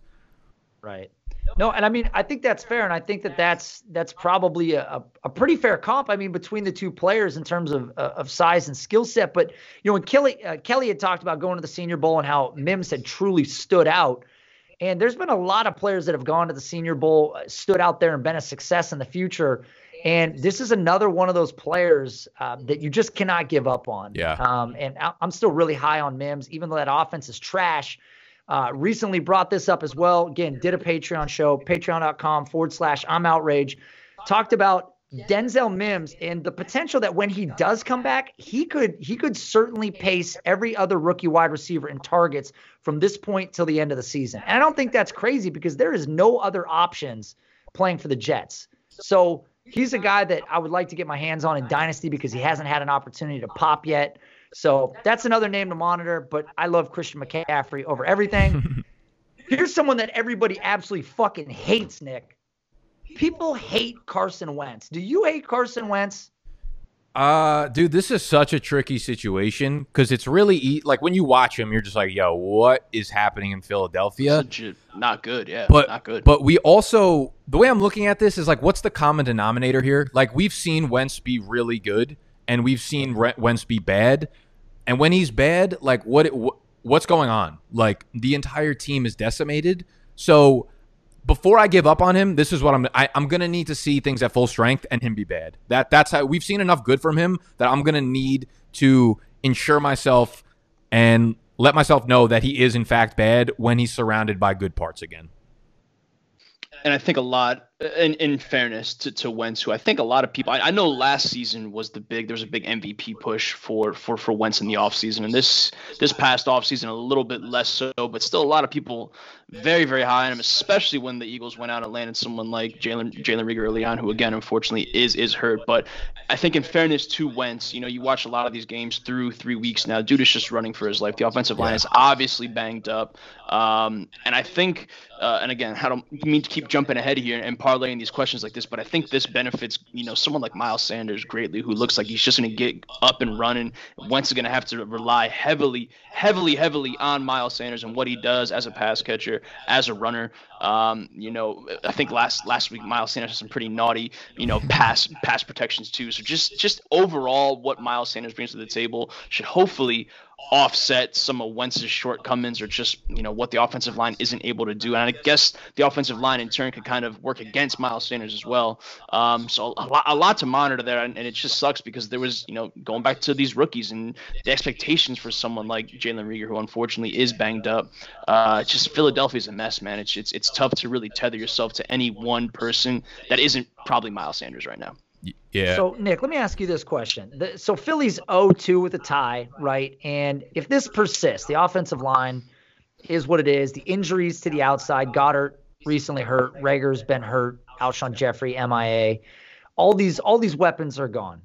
If this team is 3-6, 3-5 at some point. This is a Hurts question, isn't it? This is a Hurts question. And if Carson Wentz is truly still what they believe is the guy, does Jalen Hurts step on the field, and do they give him an opportunity? And if he plays well, despite the exact same conditions that Carson Wentz could not succeed under, what could that do in the future? I can't imagine. I don't think Jalen Hurts steps on the field this year. I can't imagine that happening. Like Doug Peterson, very, very questionable decisions being made right now, but he also is right there, and he's able to put context behind what's happening to Carson Wentz right now. I don't think you want to throw a rookie who's probably not ready to be in the NFL into that situation, who's going to be running for his life without weapons. Like, that's how you ruin a young quarterback pretty quickly. And I feel like he's a better coach than that. So Wentz will probably continue to struggle given the fact that his line is completely – another thing of, like, people being surprised. Like, we look back at last year and we're like, yeah, like, of course he struggled. Look at his weapons. Look at all the injuries that happened to. And it's worse this year. And now we're like, whoa, like, he's really bad. But it's like, we're going to react surprised again when when all this shit happens again. So my thing is, I don't believe that if he does, it's because he's struggling really bad in the first half of the game. Maybe they just put Jalen Wentz in for the second half. And then I think the next week they'll roll Wentz back out as a starter again. But I see no way that straight up Jalen Hurts takes over the starting job for like the last 6 games of the season. Listen, Ryan, I'm turning to you because that was more vanilla than I expected. Ryan, where's the spice? Is he going to step in and take this job? Truth hurts, baby. Yeah, Hurts. The spice for me, I had Hurts as quarterback 2 in Dynasty, above Herbert, I believe. So that's where my spice came from. I loved Hurts. Again, it's I fall in love. Rich Rebar, man, at night calls me up and just whispers all the sweet Konami code nothings in my ear. You know what I mean? So I obviously fell in love with Hurts, what he does on the ground, and just he's one of those guys that it doesn't really matter for fantasy football, but just those character guys, just those high character, all those intangibles, all that shit. Love all that stuff. Love Hurts. I think if things go off the rails here, this offensive line, puts Wentz in some sort of predicament where he does get banged up again. You can see Hurts for sure get inserted. Maybe sooner than a lot of us would have thought. I want to tie this back into, I brought up John Ross earlier. It feels like the Eagles flipping like a 4th or a 5th or a 6th for John Ross just makes sense, or someone. I want someone to make a trade for John Ross. Am I asking a lot here? I just feel like John Ross, and I'm going completely off the Wentz fucking wagon right now, but John Ross on his second team, boys, has to be a lot better than what we've seen right now in Cincinnati. And maybe I'm just a hopeless John Ross truther. I think you might be. You don't like John Ross at all? I like John Ross. Listen, I like John Ross a little bit coming into the league. Admittedly, his college profile was a little strange for me. Looking back at it and the hype that he was garnering, obviously great athlete, super fast. Fast guys haven't always translated to being a success at the NFL level. We've seen a lot of fast guys get drafted early in the NFL draft and not play well. The other thing about John Ross is the one game that I loved is when he shredded the living fuck out of Seattle. Okay, that was the one game where he came in. And he like last year, like week 2 or week 3 or something. It was week 1. Week 1. Yeah, beautiful. 7 for 158 and 2 touchdowns. I was like, holy fuck, this guy's about to do it. Yeah. He's about to do it. How about him in Seattle prior to them getting DK? That would have been a nice fucking pairing. Or even as like a slot receiver. That'd be nice right now. Coming home. There's so many teams that make sense for him, man. A healthy scratch last week. That really kind of when you wrote that on the show sheet, I saw that John Ross a healthy scratch. And I wrote a response to it on the show sheet, and I was gonna say I wish this question was a healthy scratch off the show sheet. I was ready to fucking deliver that because I was not. It bothered me, man. I was not about to. Yeah, I see that you're bothered about John Ross. I'm upset by it. I love it. I'm gonna go ahead and put the strike through it for you, Ryan. Actually, I don't know how to do it. It's somewhere over here. Done. So beautiful. Okay, listen. Let's move on. Let's go to a more dire situation. Fantasy owners, more specifically dynasty owners, don't know what to do. Okay. They drafted Joe Mixon in their rookie drafts. They were told they were getting a certified stud. Okay. They were told they were getting a certified stud. Now, by all accounts, Joe Mixon is very, very good, but the situation around him has not always been so good. This year, more upgraded weapons. Left tackle comes back, new quarterback, wide receiver weapons.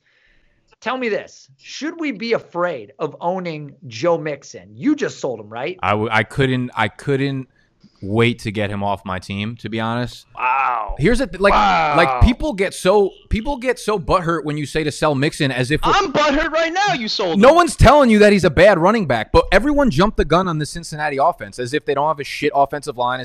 Where did Gio's still there? And like they did this all last off. This was the point I made all summer, man. Like Mixon played in more games last year than he did the year prior and saw his target total go down by 10. Because Gio took all the 2-minute drills. He took all of the 4-minute drills. He's in, and those things add up at the end of the season. That's the difference between like a 37-catch running back and a 57-catch running back.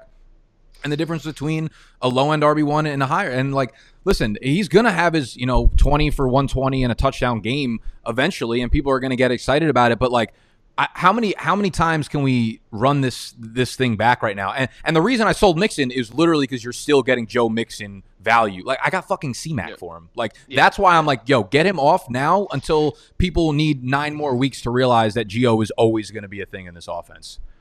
And I will say again, I am certainly on, and Nate and I have talked about Joe Mixon, what seems like every single show he comes up, and I certainly am very high on Joe Mixon, and I every week, after every Sunday game here, Evan Silva throws up a tweet where he has his little takeaways, and no matter what, these past 3 weeks, he's had a buy Joe Mixon tweet, which is just this is such a problem, bro. It's kept me hanging on. It's terrible, man. People do it every year. It's like if you're too slow, Mixon's value is going to keep dropping to that like RB2 status, and that's that's like the big thing. I was so concerned after week 1. I was like, bro, this is what we're going to continue to fucking. If week 1 he didn't come out and that wasn't part of the game plan where he was going to get like 6 receptions or some shit, it wasn't going to happen. And we're seeing it. We're through 3 weeks now. Do we need to see another 3 weeks to believe it? I just don't get it. And I will say that, Gio taking pass game work, I really didn't think it would be to this extent this early in the season, given, again, as Nate said, what Mixon was billed to be.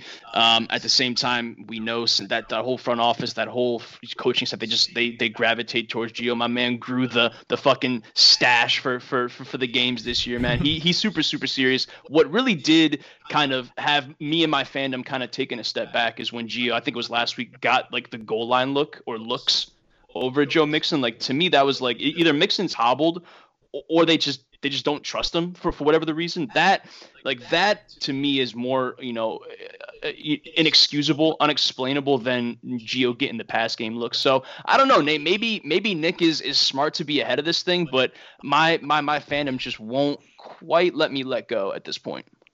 I mean, Nick being ahead of this is not just ahead of it necessarily because he's saying the right thing and it's not substantiated. I mean, he's right. Like, Cincinnati's offensive line fucking sucks.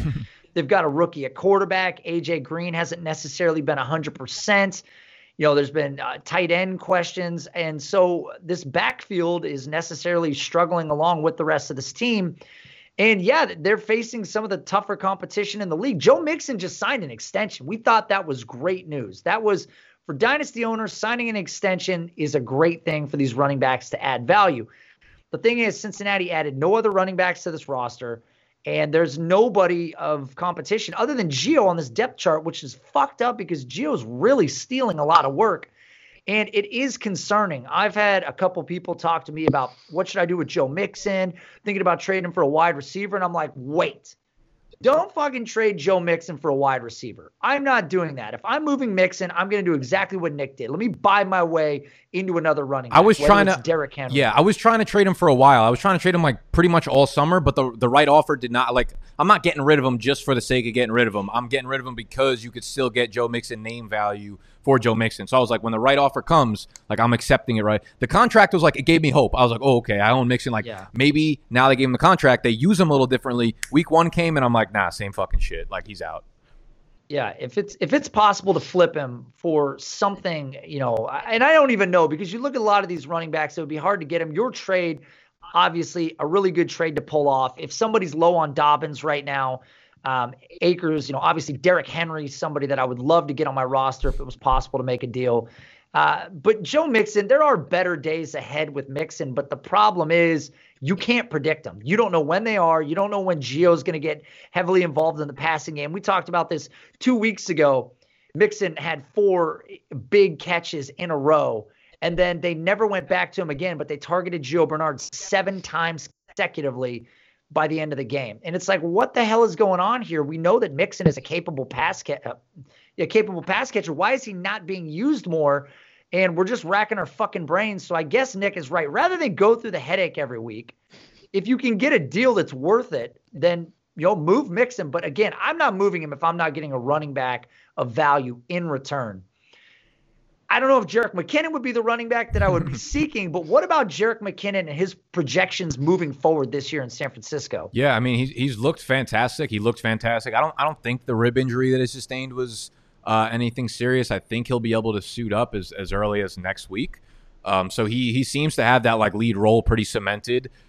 If it's just him and Jeff Wilson. Jeff Wilson took like only garbage time work. So if you're looking at the fantasy numbers, I'm not too concerned about that being a real committee.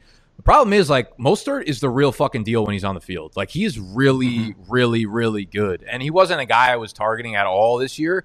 And one of the reasons were, like, when you target dudes who don't have a big sample size, you don't know if they could hold up over the rigors of an NFL season. And so while, yes, he's looked great, like, that's another problem with drafting guys like Mostert is we don't know if they can withstand it, and he didn't, but he will be back soon. Like, I don't think the MCL sprain he's had is serious. I think Joe Mixon had one last year. He was back in about 2 weeks. So Mostert should be back. And if Mostert's on the field, he's the best running back on the field. And that's the way I'm looking at it. So I like McKinnon, and I like what he brings to the field, and he can absolutely be a usable piece as a flex play just because the Niners backfield is all they do is spurn out flex plays and running backs that you could use in your lineup. But I would, if you're going to ask me right now who I'd rather own rest of season, even if Mostert misses another week, it's Mostert. Are you potentially suggesting teeing up, maybe if you own McKinnon in Dynasty, is this a good time to potentially sell high? Was there any, do you think there's going to be a market that develops for him off of just name value and knowing that he's a San Francisco running back? McKinnon seems like an emotional piece. Like, no matter how you have him on your team, like, you either held on to him for years and you finally got some value from him. So if I have him, I'm probably going to hold and just see what comes of it. And maybe I'll have like a nice piece to throw into my lineup week in and week out. I'm not someone who really, I know people in Dynasty trade like all the time, and we were just talking about one of my trades, but I think like buy low, sell high, and et cetera, get thrown around like so often in Dynasty. I'm not always looking to move pieces just for the sake of this guy's value just went up a little bit. So McKinnon falls into the category where I'll hold on to him and hopefully he can make some good starts I mean, if I'm not competing whatsoever, yeah, maybe I'll try to chip him off for like a mid-second or even like a late second if I need to a competitor. Yeah, and again, the question for McKinnon, at least during his time in San Francisco after collecting the bag, has always just been health and his availability. So as long as he got that on his side, that is certainly a step in the right direction. But I do tend to agree that whenever that time is when Mostert is able to carry the load again, it just feels like that is who Shanahan likely has the most trust in. We've seen him be this explosive piece, and he was someone that wasn't on a fade list for me, but he was someone that I was happy to not really have much of in season long, and not someone I was actively drafting, which before he got banged up looked like a pretty big mistake. So he certainly is the real deal, and I wouldn't be surprised if San Francisco, again, when he is healthy, they just revert right back to letting Mostert get all the work. No, I agree. There's not much to add to that. I will say that I've speculated throughout the year here that Jerick McKinnon's going to end up behind Saquon Barkley in New York next year. Just mark my words. I'm just saying it early. Good call. I like that. That's my expectation right there, especially with, Dion Lewis, Devonta Freeman being gone, sort of the injury to Barkley, and putting putting a really explosive player behind him to pair with Barkley's explosiveness. So just watch that happen. He's going to New York next year. So, all right, let's move on from this question. Let's move to an even more fantastic running back. Let's talk about Miles Sanders. And is he about to be the bell cow that everybody's been waiting for? Is it coming? Yeah, Nick? It should have already happened. Like it like has happened, but it hasn't really happened yet. Right now, he's only played 2 games, but he's third in the NFL in opportunities per game. 26.5 opportunities per game. It's behind Derrick Henry and it's behind Josh Jacobs. End of list. Then it is Miles Sanders. So as far as I'm concerned, like he's done it. He just has whatever the case may be, Wentz missing him on the 50-yard walk-in touchdown. He's everything you're looking for in a fantasy back. It just hasn't actually been put on paper yet. So yeah, like Miles Sanders, I think I was all in on him this summer. I actually just moved. I have Saquon in one of my dynasty leagues, and I was 2-0, and I'm like, I want to compete this year, so I moved Saquon for Debo and Miles Sanders. So I had to. That's a haul. Yeah, I thought it was a good throw in there. I had to shoehorn a Sanders question in there because I think, Nick, you and I were going back and forth early this offseason, and you might have been the only person that had him not even just higher than me, but just like notably higher than me, like several spots ahead of where I thought I had like an aggressive Sanders ranking. So I think like we talked about before, given the Wentz situation, the offensive line situation, what the situation of the pass catchers are in Philadelphia, this seems to be things are setting up very, very nicely for Miles Sanders, and he's someone that like Nate was saying, if I'm moving a big name running back, I want to get someone like Miles Sanders back, and then depending on who you're moving, and then some. Or I'd be very happy to get Miles Sanders back, kind of as a solo piece, someone that I'm aggressively targeting. I just think he's gonna fully insert himself, very, very soon, and certainly by the end of the season as that, true bell cow type running back. If you could get Miles Sanders back in a trade, I've pretty much advocated against selling Saquon Barkley. There's just not really an equitable trade out there. I think people are just actively trying to screw you over on deals like, oh, well, I don't know if he's going to be the same player next year. It didn't feel good. It definitely didn't feel good getting Saquon off the team, but I was like I play fantasy for fun. I'm not trying to just tank the rest of my season away, Sure. No, I respect that. And I think this is what Kelly and I talked about on the last podcast. There are people exactly with the same mindset as you. Like, I know Saquon's elite.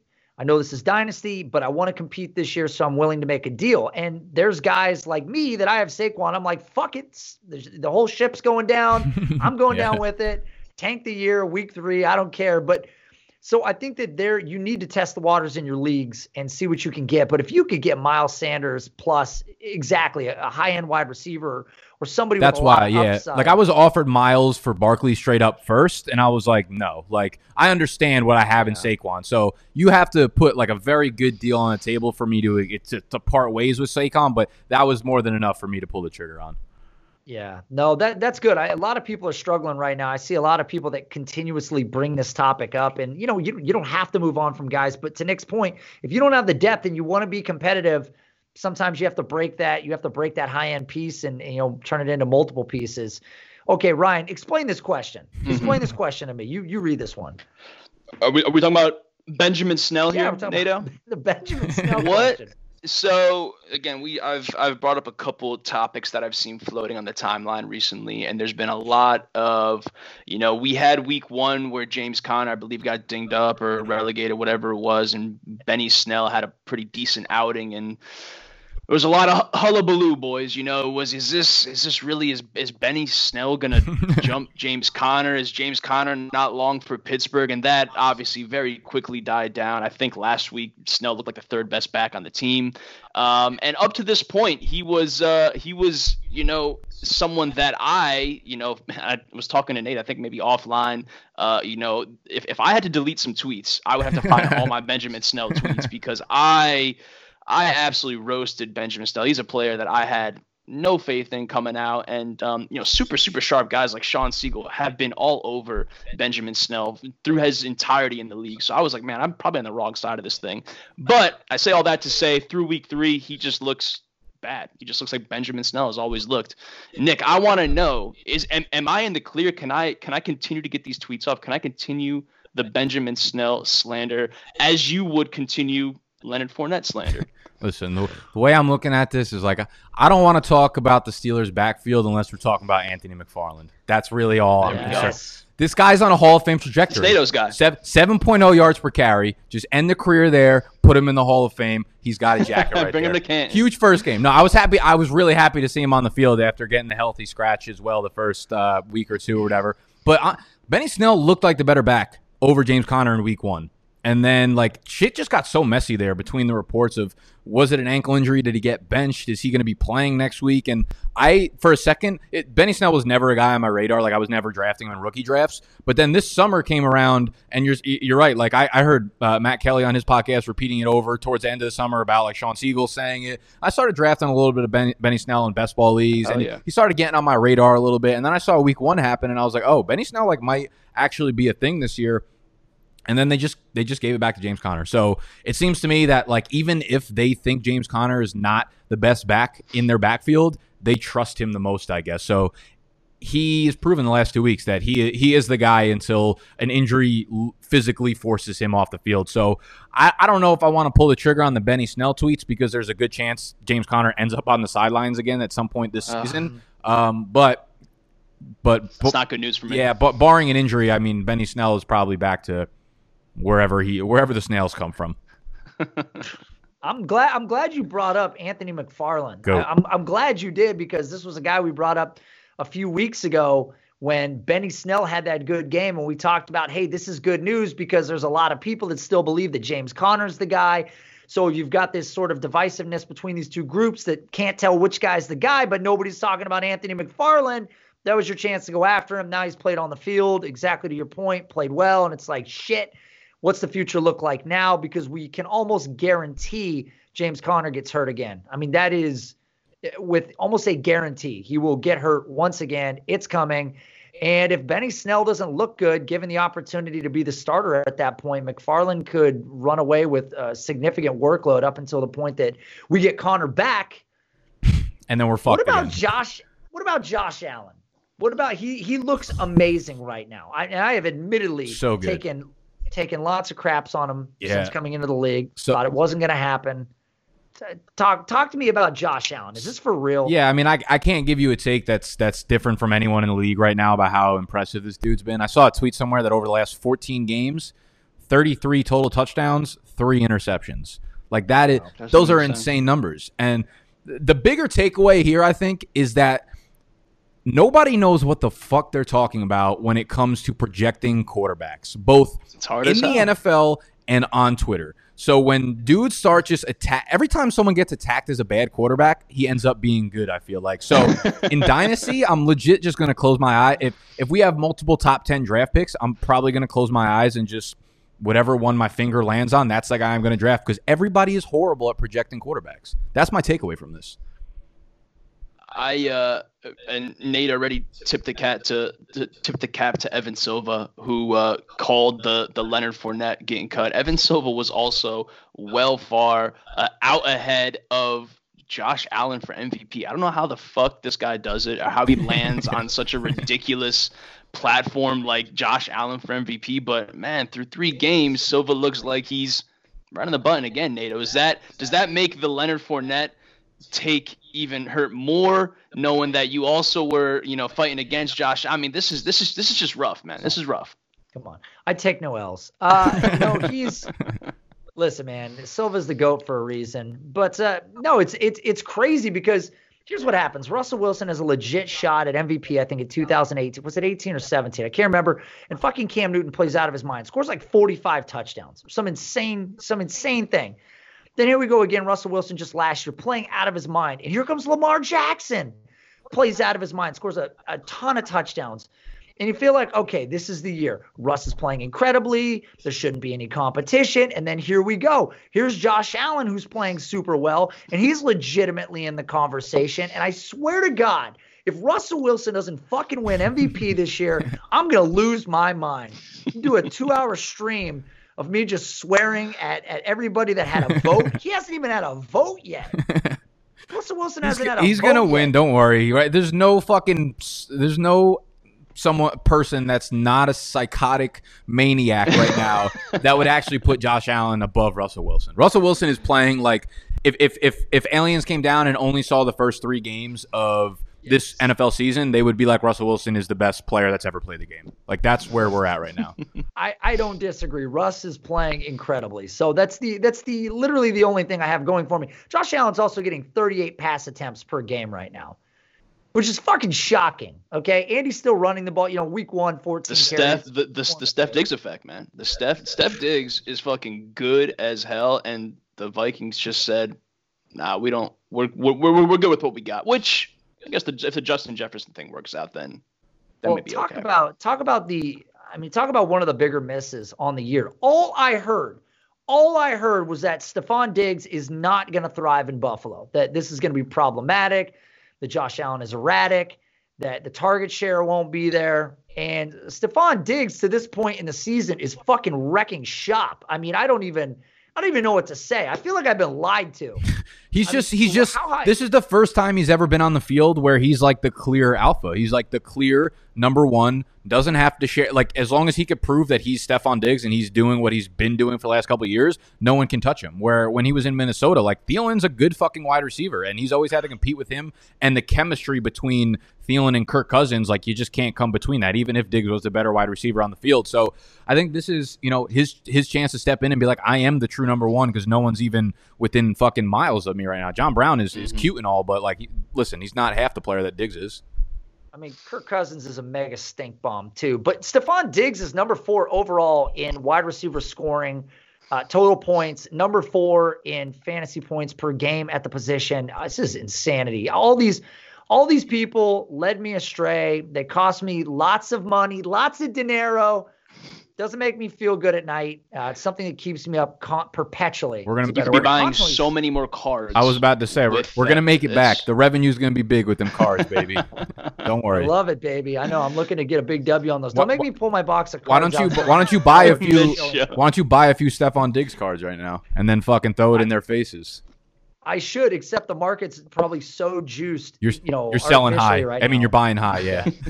yeah, you're buying too high. You gotta buy when they're low. So, okay, we talked about this off show. This is a topic I know you've been waiting to get to. Ryan appropriately stuffed it towards the end of the show sheet here. Justin Jefferson blew up this week. Was this somebody you were high on, and can we expect more of this going forward? So I was high on him in the summer, and then the combine kind of blew me away. And if you just followed reports, like any normal person would, obviously had to kind of temper expectations throughout the summer because he landed on the IR COVID list. And then this Sunday, man, like, they finally let this man play. And for the first 2 weeks, he was playing behind Olabisi Johnson, behind Chad Beebe. And the snap count, he finally got in on like 80% of the snaps this weekend. He became the number 2 de facto. I went back and watched the game because, like, you don't see numbers like that very often from a rookie. So I had to go back and I had to watch it. And I own Thielen in a bunch of places. And I'm like, I'm a little bit worried right now for Thielen's sake. And I've said this on my channel, but I don't know. Do you guys follow Brett Coleman? Are you familiar with who Brett Coleman is? I don't follow. He does some breakdowns. I think. Yeah, he's got like a real big YouTube channel, and he does a lot of film analysis, and he's really fucking good at it. And I talked to him in the DM sometime, and in like August, he was like, "Yo, make sure you scoop Justin Jefferson everywhere. Like in season long as your wide receiver 5, he's gonna be the wide receiver 1 in that offense by Thanksgiving. He's like Keenan Allen He's like Keenan Allen with better, I forget what he said, better something. And I was like, no, fuck it. Like, you're out of your mind, dude. Like, get out of my DMs. And I'm looking back at this game. I was blown the fuck away when I went back and watched him play. This was not a lucky game. He was it gave me Terry McLaurin vibes, like the first time I watched a game of Terry McLaurin when he blew up.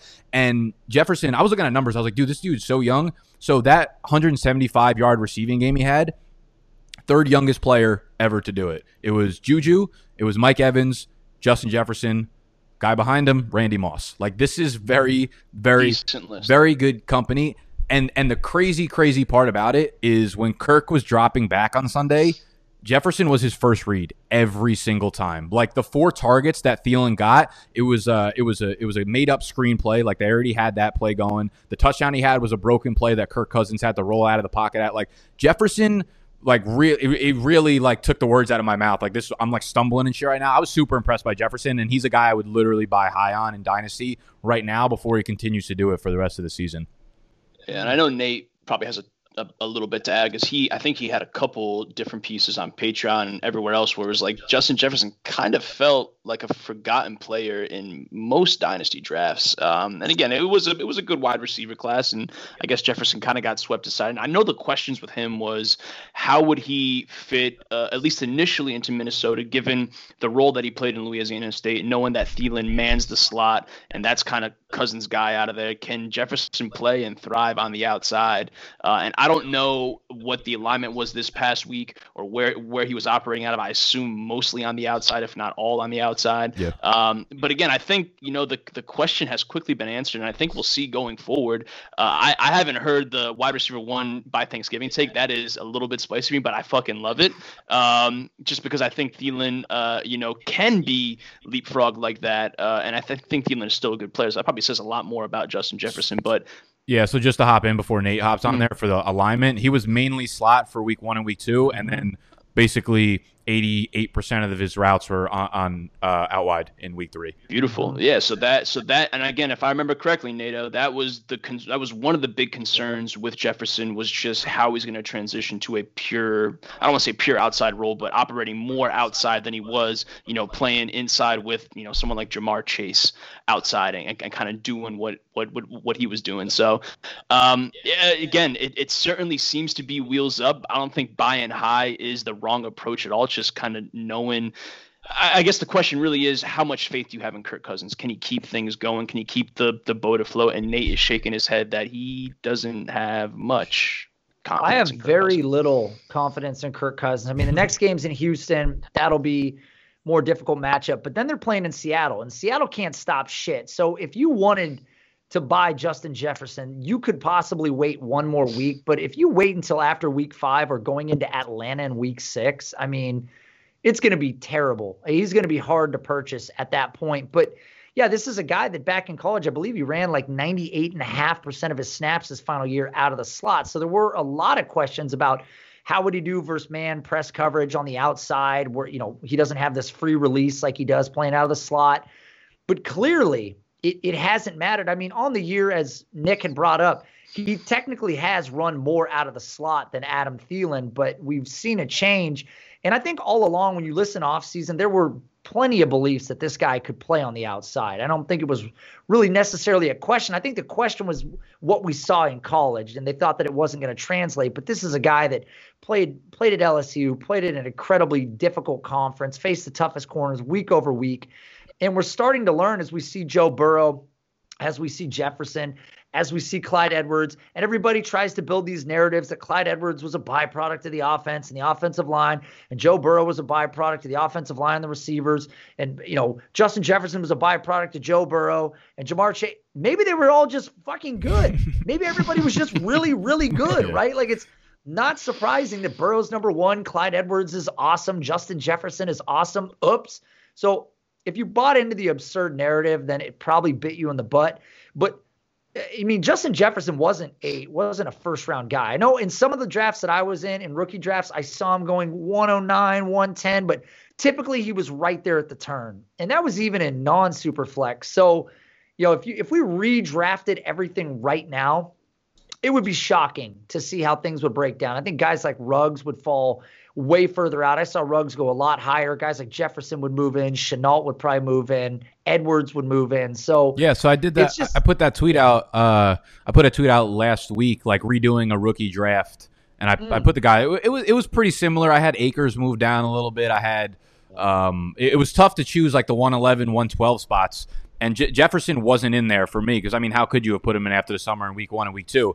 After this game, man, like, I'm really I don't walk away from film like too often very, very just like eye-popping, man. And I really feel like Jefferson's got a clean role here. And like you brought up the schedule, man. It's Houston. I talked about this on my waiver wire vid today, so I like have it off the top. It's like Houston, Seattle, Atlanta. They get a bye. Green Bay, Detroit. Chicago's like their one tough game in the next 11 weeks. After that, it's Dallas, Carolina, Jacksonville. Like, dude, it's wheels up for the next 10 weeks for this offense. And they were so desperate for another passing option. Like, you could tell in the first 2 weeks, it was so grainy. Just Kirk trying to force feed targets to Adam Thielen. Like, he didn't want, as much as he wanted to do it, he like stopped wanting to do it quickly, and he found his next guy in Jefferson. And I feel like this is going to be a real competition for number one there. And we talked about this too when the NFL draft was going on. Some of these trades, it was kind of like, and Ryan mentioned this with Stephon Diggs, it was just kind of a flip-flop. It was like, okay, we're going to let this guy go. We're going to get the draft pick. We're going to replace him with a rookie. And we saw this happen a couple different times throughout the draft. So seeing Justin Jefferson take off is awesome, man. That guy is really good. If he's the number one wide receiver overall, I will crap my pants, though. That would be... That's super spicy. Okay, the take was wide receiver 1 in Minnesota by Thanksgiving. Like he would overtake he would overtake Adam Thielen. I would have fallen off my chair. I wouldn't have brought some nonsense up like that. I would have put a diaper on. Okay, let's go to the last question here. So Cedric Wilson, is he good? Is he not good? This is one of the most stacked groups of wide receivers in Dallas. You got Michael Gallup, you've got Amari Cooper, we've got CeeDee Lamb, and now Cedric Wilson. What are your thoughts on him? Is he a guy to stash in Dynasty? Yeah, I mean, crazy ride for Cedric Wilson going back to his history.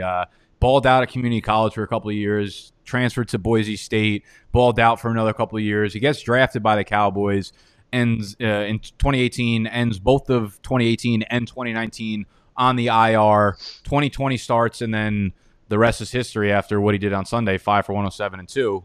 Shout out to Wikipedia for all that fucking information right there. Like, he looked good, but like, I mean, realistically, I don't know. What are you going to do with him? Like, we're already trying to figure out like what wide receiver to own in Dallas between Cooper and Lamb and Gallup, and it's just like he's the number 4 there on his best week, right? So he's a talent that maybe you hope ends up in another situation, or like best case scenario, what if one of these guys gets moved? Like, he moves into the 3. Are you confident about him being – I mean, he's on the waiver wire for every Dynasty League, which is great because you actually have the opportunity to go get him. So I would say, like, listen, it's between, like, him and fucking – I don't know. Like, Cole Beasley's probably already added, so that's a bad metaphor here. But it's between him and guys that, like, you want no part of, right? So I was going to – might as well pick him up, right? Like, him or Gabe Davis.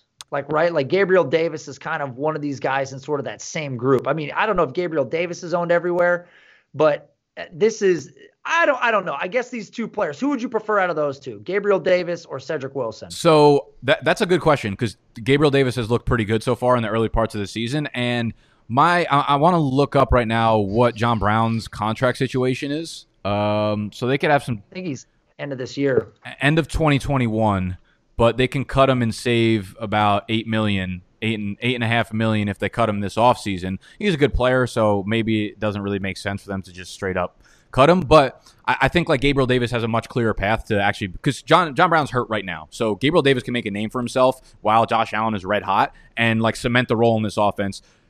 Can Cedric Wilson do that again? Like, if they just go 3 wide receiver sets really heavy over the next month of the season, does Cedric Wilson get on the field for more than 20% of the snaps? I think this seems like a very quick overreaction to a Cedric Wilson game right now. So I'll take Gabriel Davis.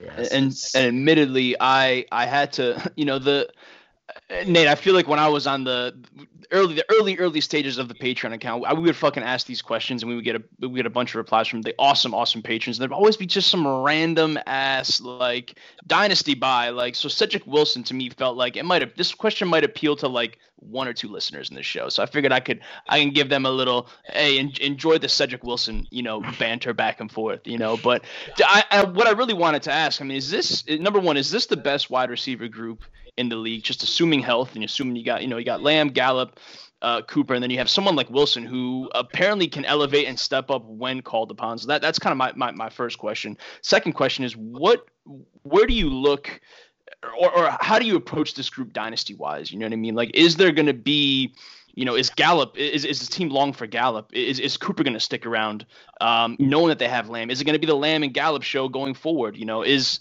Wilson going to somehow rise and insert himself into a wide receiver 3? That's probably, again, like Nick said, a large overreaction off of last week. But I just find the Dallas group fascinating, knowing that they have, much like the Russell Wilson talk, you have someone as good as Dak Prescott. You want to attach yourself to as many of those pass catchers as you can. And this group is just loaded, man. There's so many different options. Yeah, so I think the way to look at them dynasty-wise is, if it ain't broke, don't fix it. That's the way I would think Dallas is looking at it right now. I don't think they're actively trying to break this fucking group apart, right? There's no reason for that. The problem on this team is clearly their defense. If they can get their defensive things, whether it's being healthy or, just hitting on some draft picks at cornerback or whatever it needs to be, like, this offense will more than do its part. So I'm imagining they're going to try to keep this group together as long as possible. And for me, that would clearly put Gallup as the number 3. Like, a lot of the things that people talked about this offseason kind of came to fruition. Like, we were worried about Gallup because CeeDee Lamb was so talented. And we've seen CeeDee Lamb be like a very consistent piece of this offense and have like a really nice ceiling and a really nice floor. Dynasty-wise, I mean, Cooper seems like the alpha for now, but CeeDee Lamb is certainly talented enough to make this a 1A, 1B situation. I like CeeDee Lamb is someone that I'm really, really, really high on in Dynasty. He's definitely a top 10 Dynasty wide receiver for me right now, and I would take him very, very early in like startup drafts. So I'm more hesitant on Cooper. He's obviously like the older of the bunch, and I feel like not that he's a ticking time bomb, but like his value doesn't seem like it can actually go up right now, right? Right. And, and Amari, he's got, I think Amari might have next to CeeDee Lamb. They're neck and neck for the expiration on their contract. So it's close between these two. And we talked about this in the past. Like, Dallas didn't expect to have CeeDee Lamb fall in their lap. We thought CeeDee Lamb was probably going to Oakland. We thought he could have gone to anybody else. Sorry, Ryan. But CeeDee Lamb, I mean, he fell to Dallas. And now they've got this wealth of riches where they've got him, they've got Gallup, they've got Cooper. The reality is that they still need to pay Dak Prescott. And there's going to be other guys in this offense that need to get paid as well. So the question is, what do you do? Gallup's actually the one whose contract expires first, and I believe it's in 2022. So the odds are there's a chance that Dallas trades Gallup to get value for him. I mean, and the problem with Gallup too is he feels like he's going to be the most hit or miss from week to week, for me, at least in Dallas. Because he's like unstartable almost. He's almost unstartable in fantasy. That's the problem. Yeah, what do you do? And I think that Dallas realizes this as well. Even though they want to throw the ball a lot, they want Dak to throw the ball a lot, they need to find value somewhere. They need to open up this payroll. And when it comes time to pay Michael Gallup, if he continues to kind of flash this ability, Michael Gallup's not going to want to take some team-friendly deal to stay with Dallas if he can go get a number 1 style contract somewhere else. So I think that might be the first guy to go, especially, again, his contract ending 3 years earlier than the rest of these guys. That might be the reality of the situation. No, that makes a lot of sense. I'd imagine Gallup is probably the first one out of there if he can. He's one of those players that like good enough to command a contract elsewhere that's probably actually above his talent level, but it's what the market value is, and someone else will want to grab him on it. So the Cowboys will probably let him go because they're going to have to re-sign a whole bunch of fucking players, so it could be a problem. I think the debate between like Cooper, here's the way I look at it, like Cooper and CeeDee Lamb next summer going into startups, they're probably going to be picked around the same-ish area, right? Like maybe Lamb is like wide receiver 10 and Cooper wide receiver 11, 12, right? Like only one of those guys' values is probably going up and the other one's probably going down. So if you can get in on that value swap like way earlier than when it's actually going to happen, it seems like the smarter move right now. Yeah, that makes sense. I mean, they're both so talented, and Dallas throws the ball enough, and Dak is good enough to keep these two guys afloat. But again, it is a rarity. And it does happen annually, but when I say rarity, not amongst the total league, for two guys to finish top 15 at the position. It's happened. We've seen it with Diggs and Thielen. We've seen it with AB and Juju, a bunch of other times in between there, but it doesn't happen all the time. But this would sort of be that pairing. If it was going to happen, this would be the two guys. But I'm with you. I love Amari Cooper, but I think CeeDee Lamb is going to get the nudge going into 2021. So if you got him in your rookie drafts, man, the sky's the limit for him. Ryan, you got any other take on Dallas, man? You wrote the question. Nothing, man. Everyone, I think we all held hands and we walked through that together. Perfectly. I hate going out that way. That's not how I do shows typically. You've been hanging around Matt way too much. I know. We're friends here. We're team. Pass the mic to Nick, man. Let Nick get the people fired up and bring us out on a really high note here. Do your thing, Nick. All right. Well, I always appreciate chopping it up with you guys. You guys are on the real two of my favorite people within the industry right now, and that's why when some weird shady shit happens, I end up DMing you guys because the DMs, man, are my fucking favorite part. And I wanted to, not to cut you off, I wanted to start off with this, man. Like before you guys got into the Leonard Fournette thing, Nate and I, we call each other, talk to each other multiple times a week, and he's always like, yo, so who do you think of for the next guest? I think every week's before, even week one, I was like, yo, we got to have fucking Nick on, man. Nick, I've asked for Nick, I think, every single week. So when we finally linked up, man, I was kind of fanboying out. I'm like, yo, we got Nick back, bro. The show's going to be awesome. I'm excited. So legit, man, always a pleasure to sit down and just fucking talk ball with you, man. Yeah, we hit it off well. We're very, I think we're all very even keel and we're down to earth. So I know when I DM you guys about something that's borderline questionable, I don't need to be politically correct around y'all. So I relate to you guys on that level. And there's not a lot of dudes in the industry that I could say that about. So always a pleasure coming on here. Appreciate it, man. Well, you got anything you want to plug? Nah, I mean, most of my stuff is on YouTube. I'm also going to post this video on YouTube. So if you're watching, you guys can obviously go follow Ryan and Nate. I have their stuff linked in the description. But on the Roto Underworld radio stuff, y'all can find me on YouTube. Just Nick Ercolano, ERCOLANO. And that's really it. Love it, man. All right. Always great having you on, Nick. Good show as usual. Clearly you did your homework. I'm blown away. Always. The statistics, the depth, the knowledge, man. You did fantastic tonight. Look forward to having you back. Maybe down the road after Leonard Fournette just stacks some just good games on top of each other. After he strings, after he strings three. That was a hot mic. Three good ones together. I'm bringing you back. We'll bring you back. All right, man. We'll have a little more negativity on the show next time. Let's do it. I love it, man. All right, look forward to it. All right, later. Save big on your Memorial Day barbecue, all in the Kroger app. Get half gallons of delicious Kroger milk for $1.29 each. Then get flavorful Tyson natural boneless chicken breasts for $2.49 a pound, all with your card and a digital coupon. Shop these deals at your local Kroger today, or tap the screen now to download the Kroger app to save big today. Kroger, fresh for everyone. Prices and product availability subject to change. Restrictions apply. See site for details.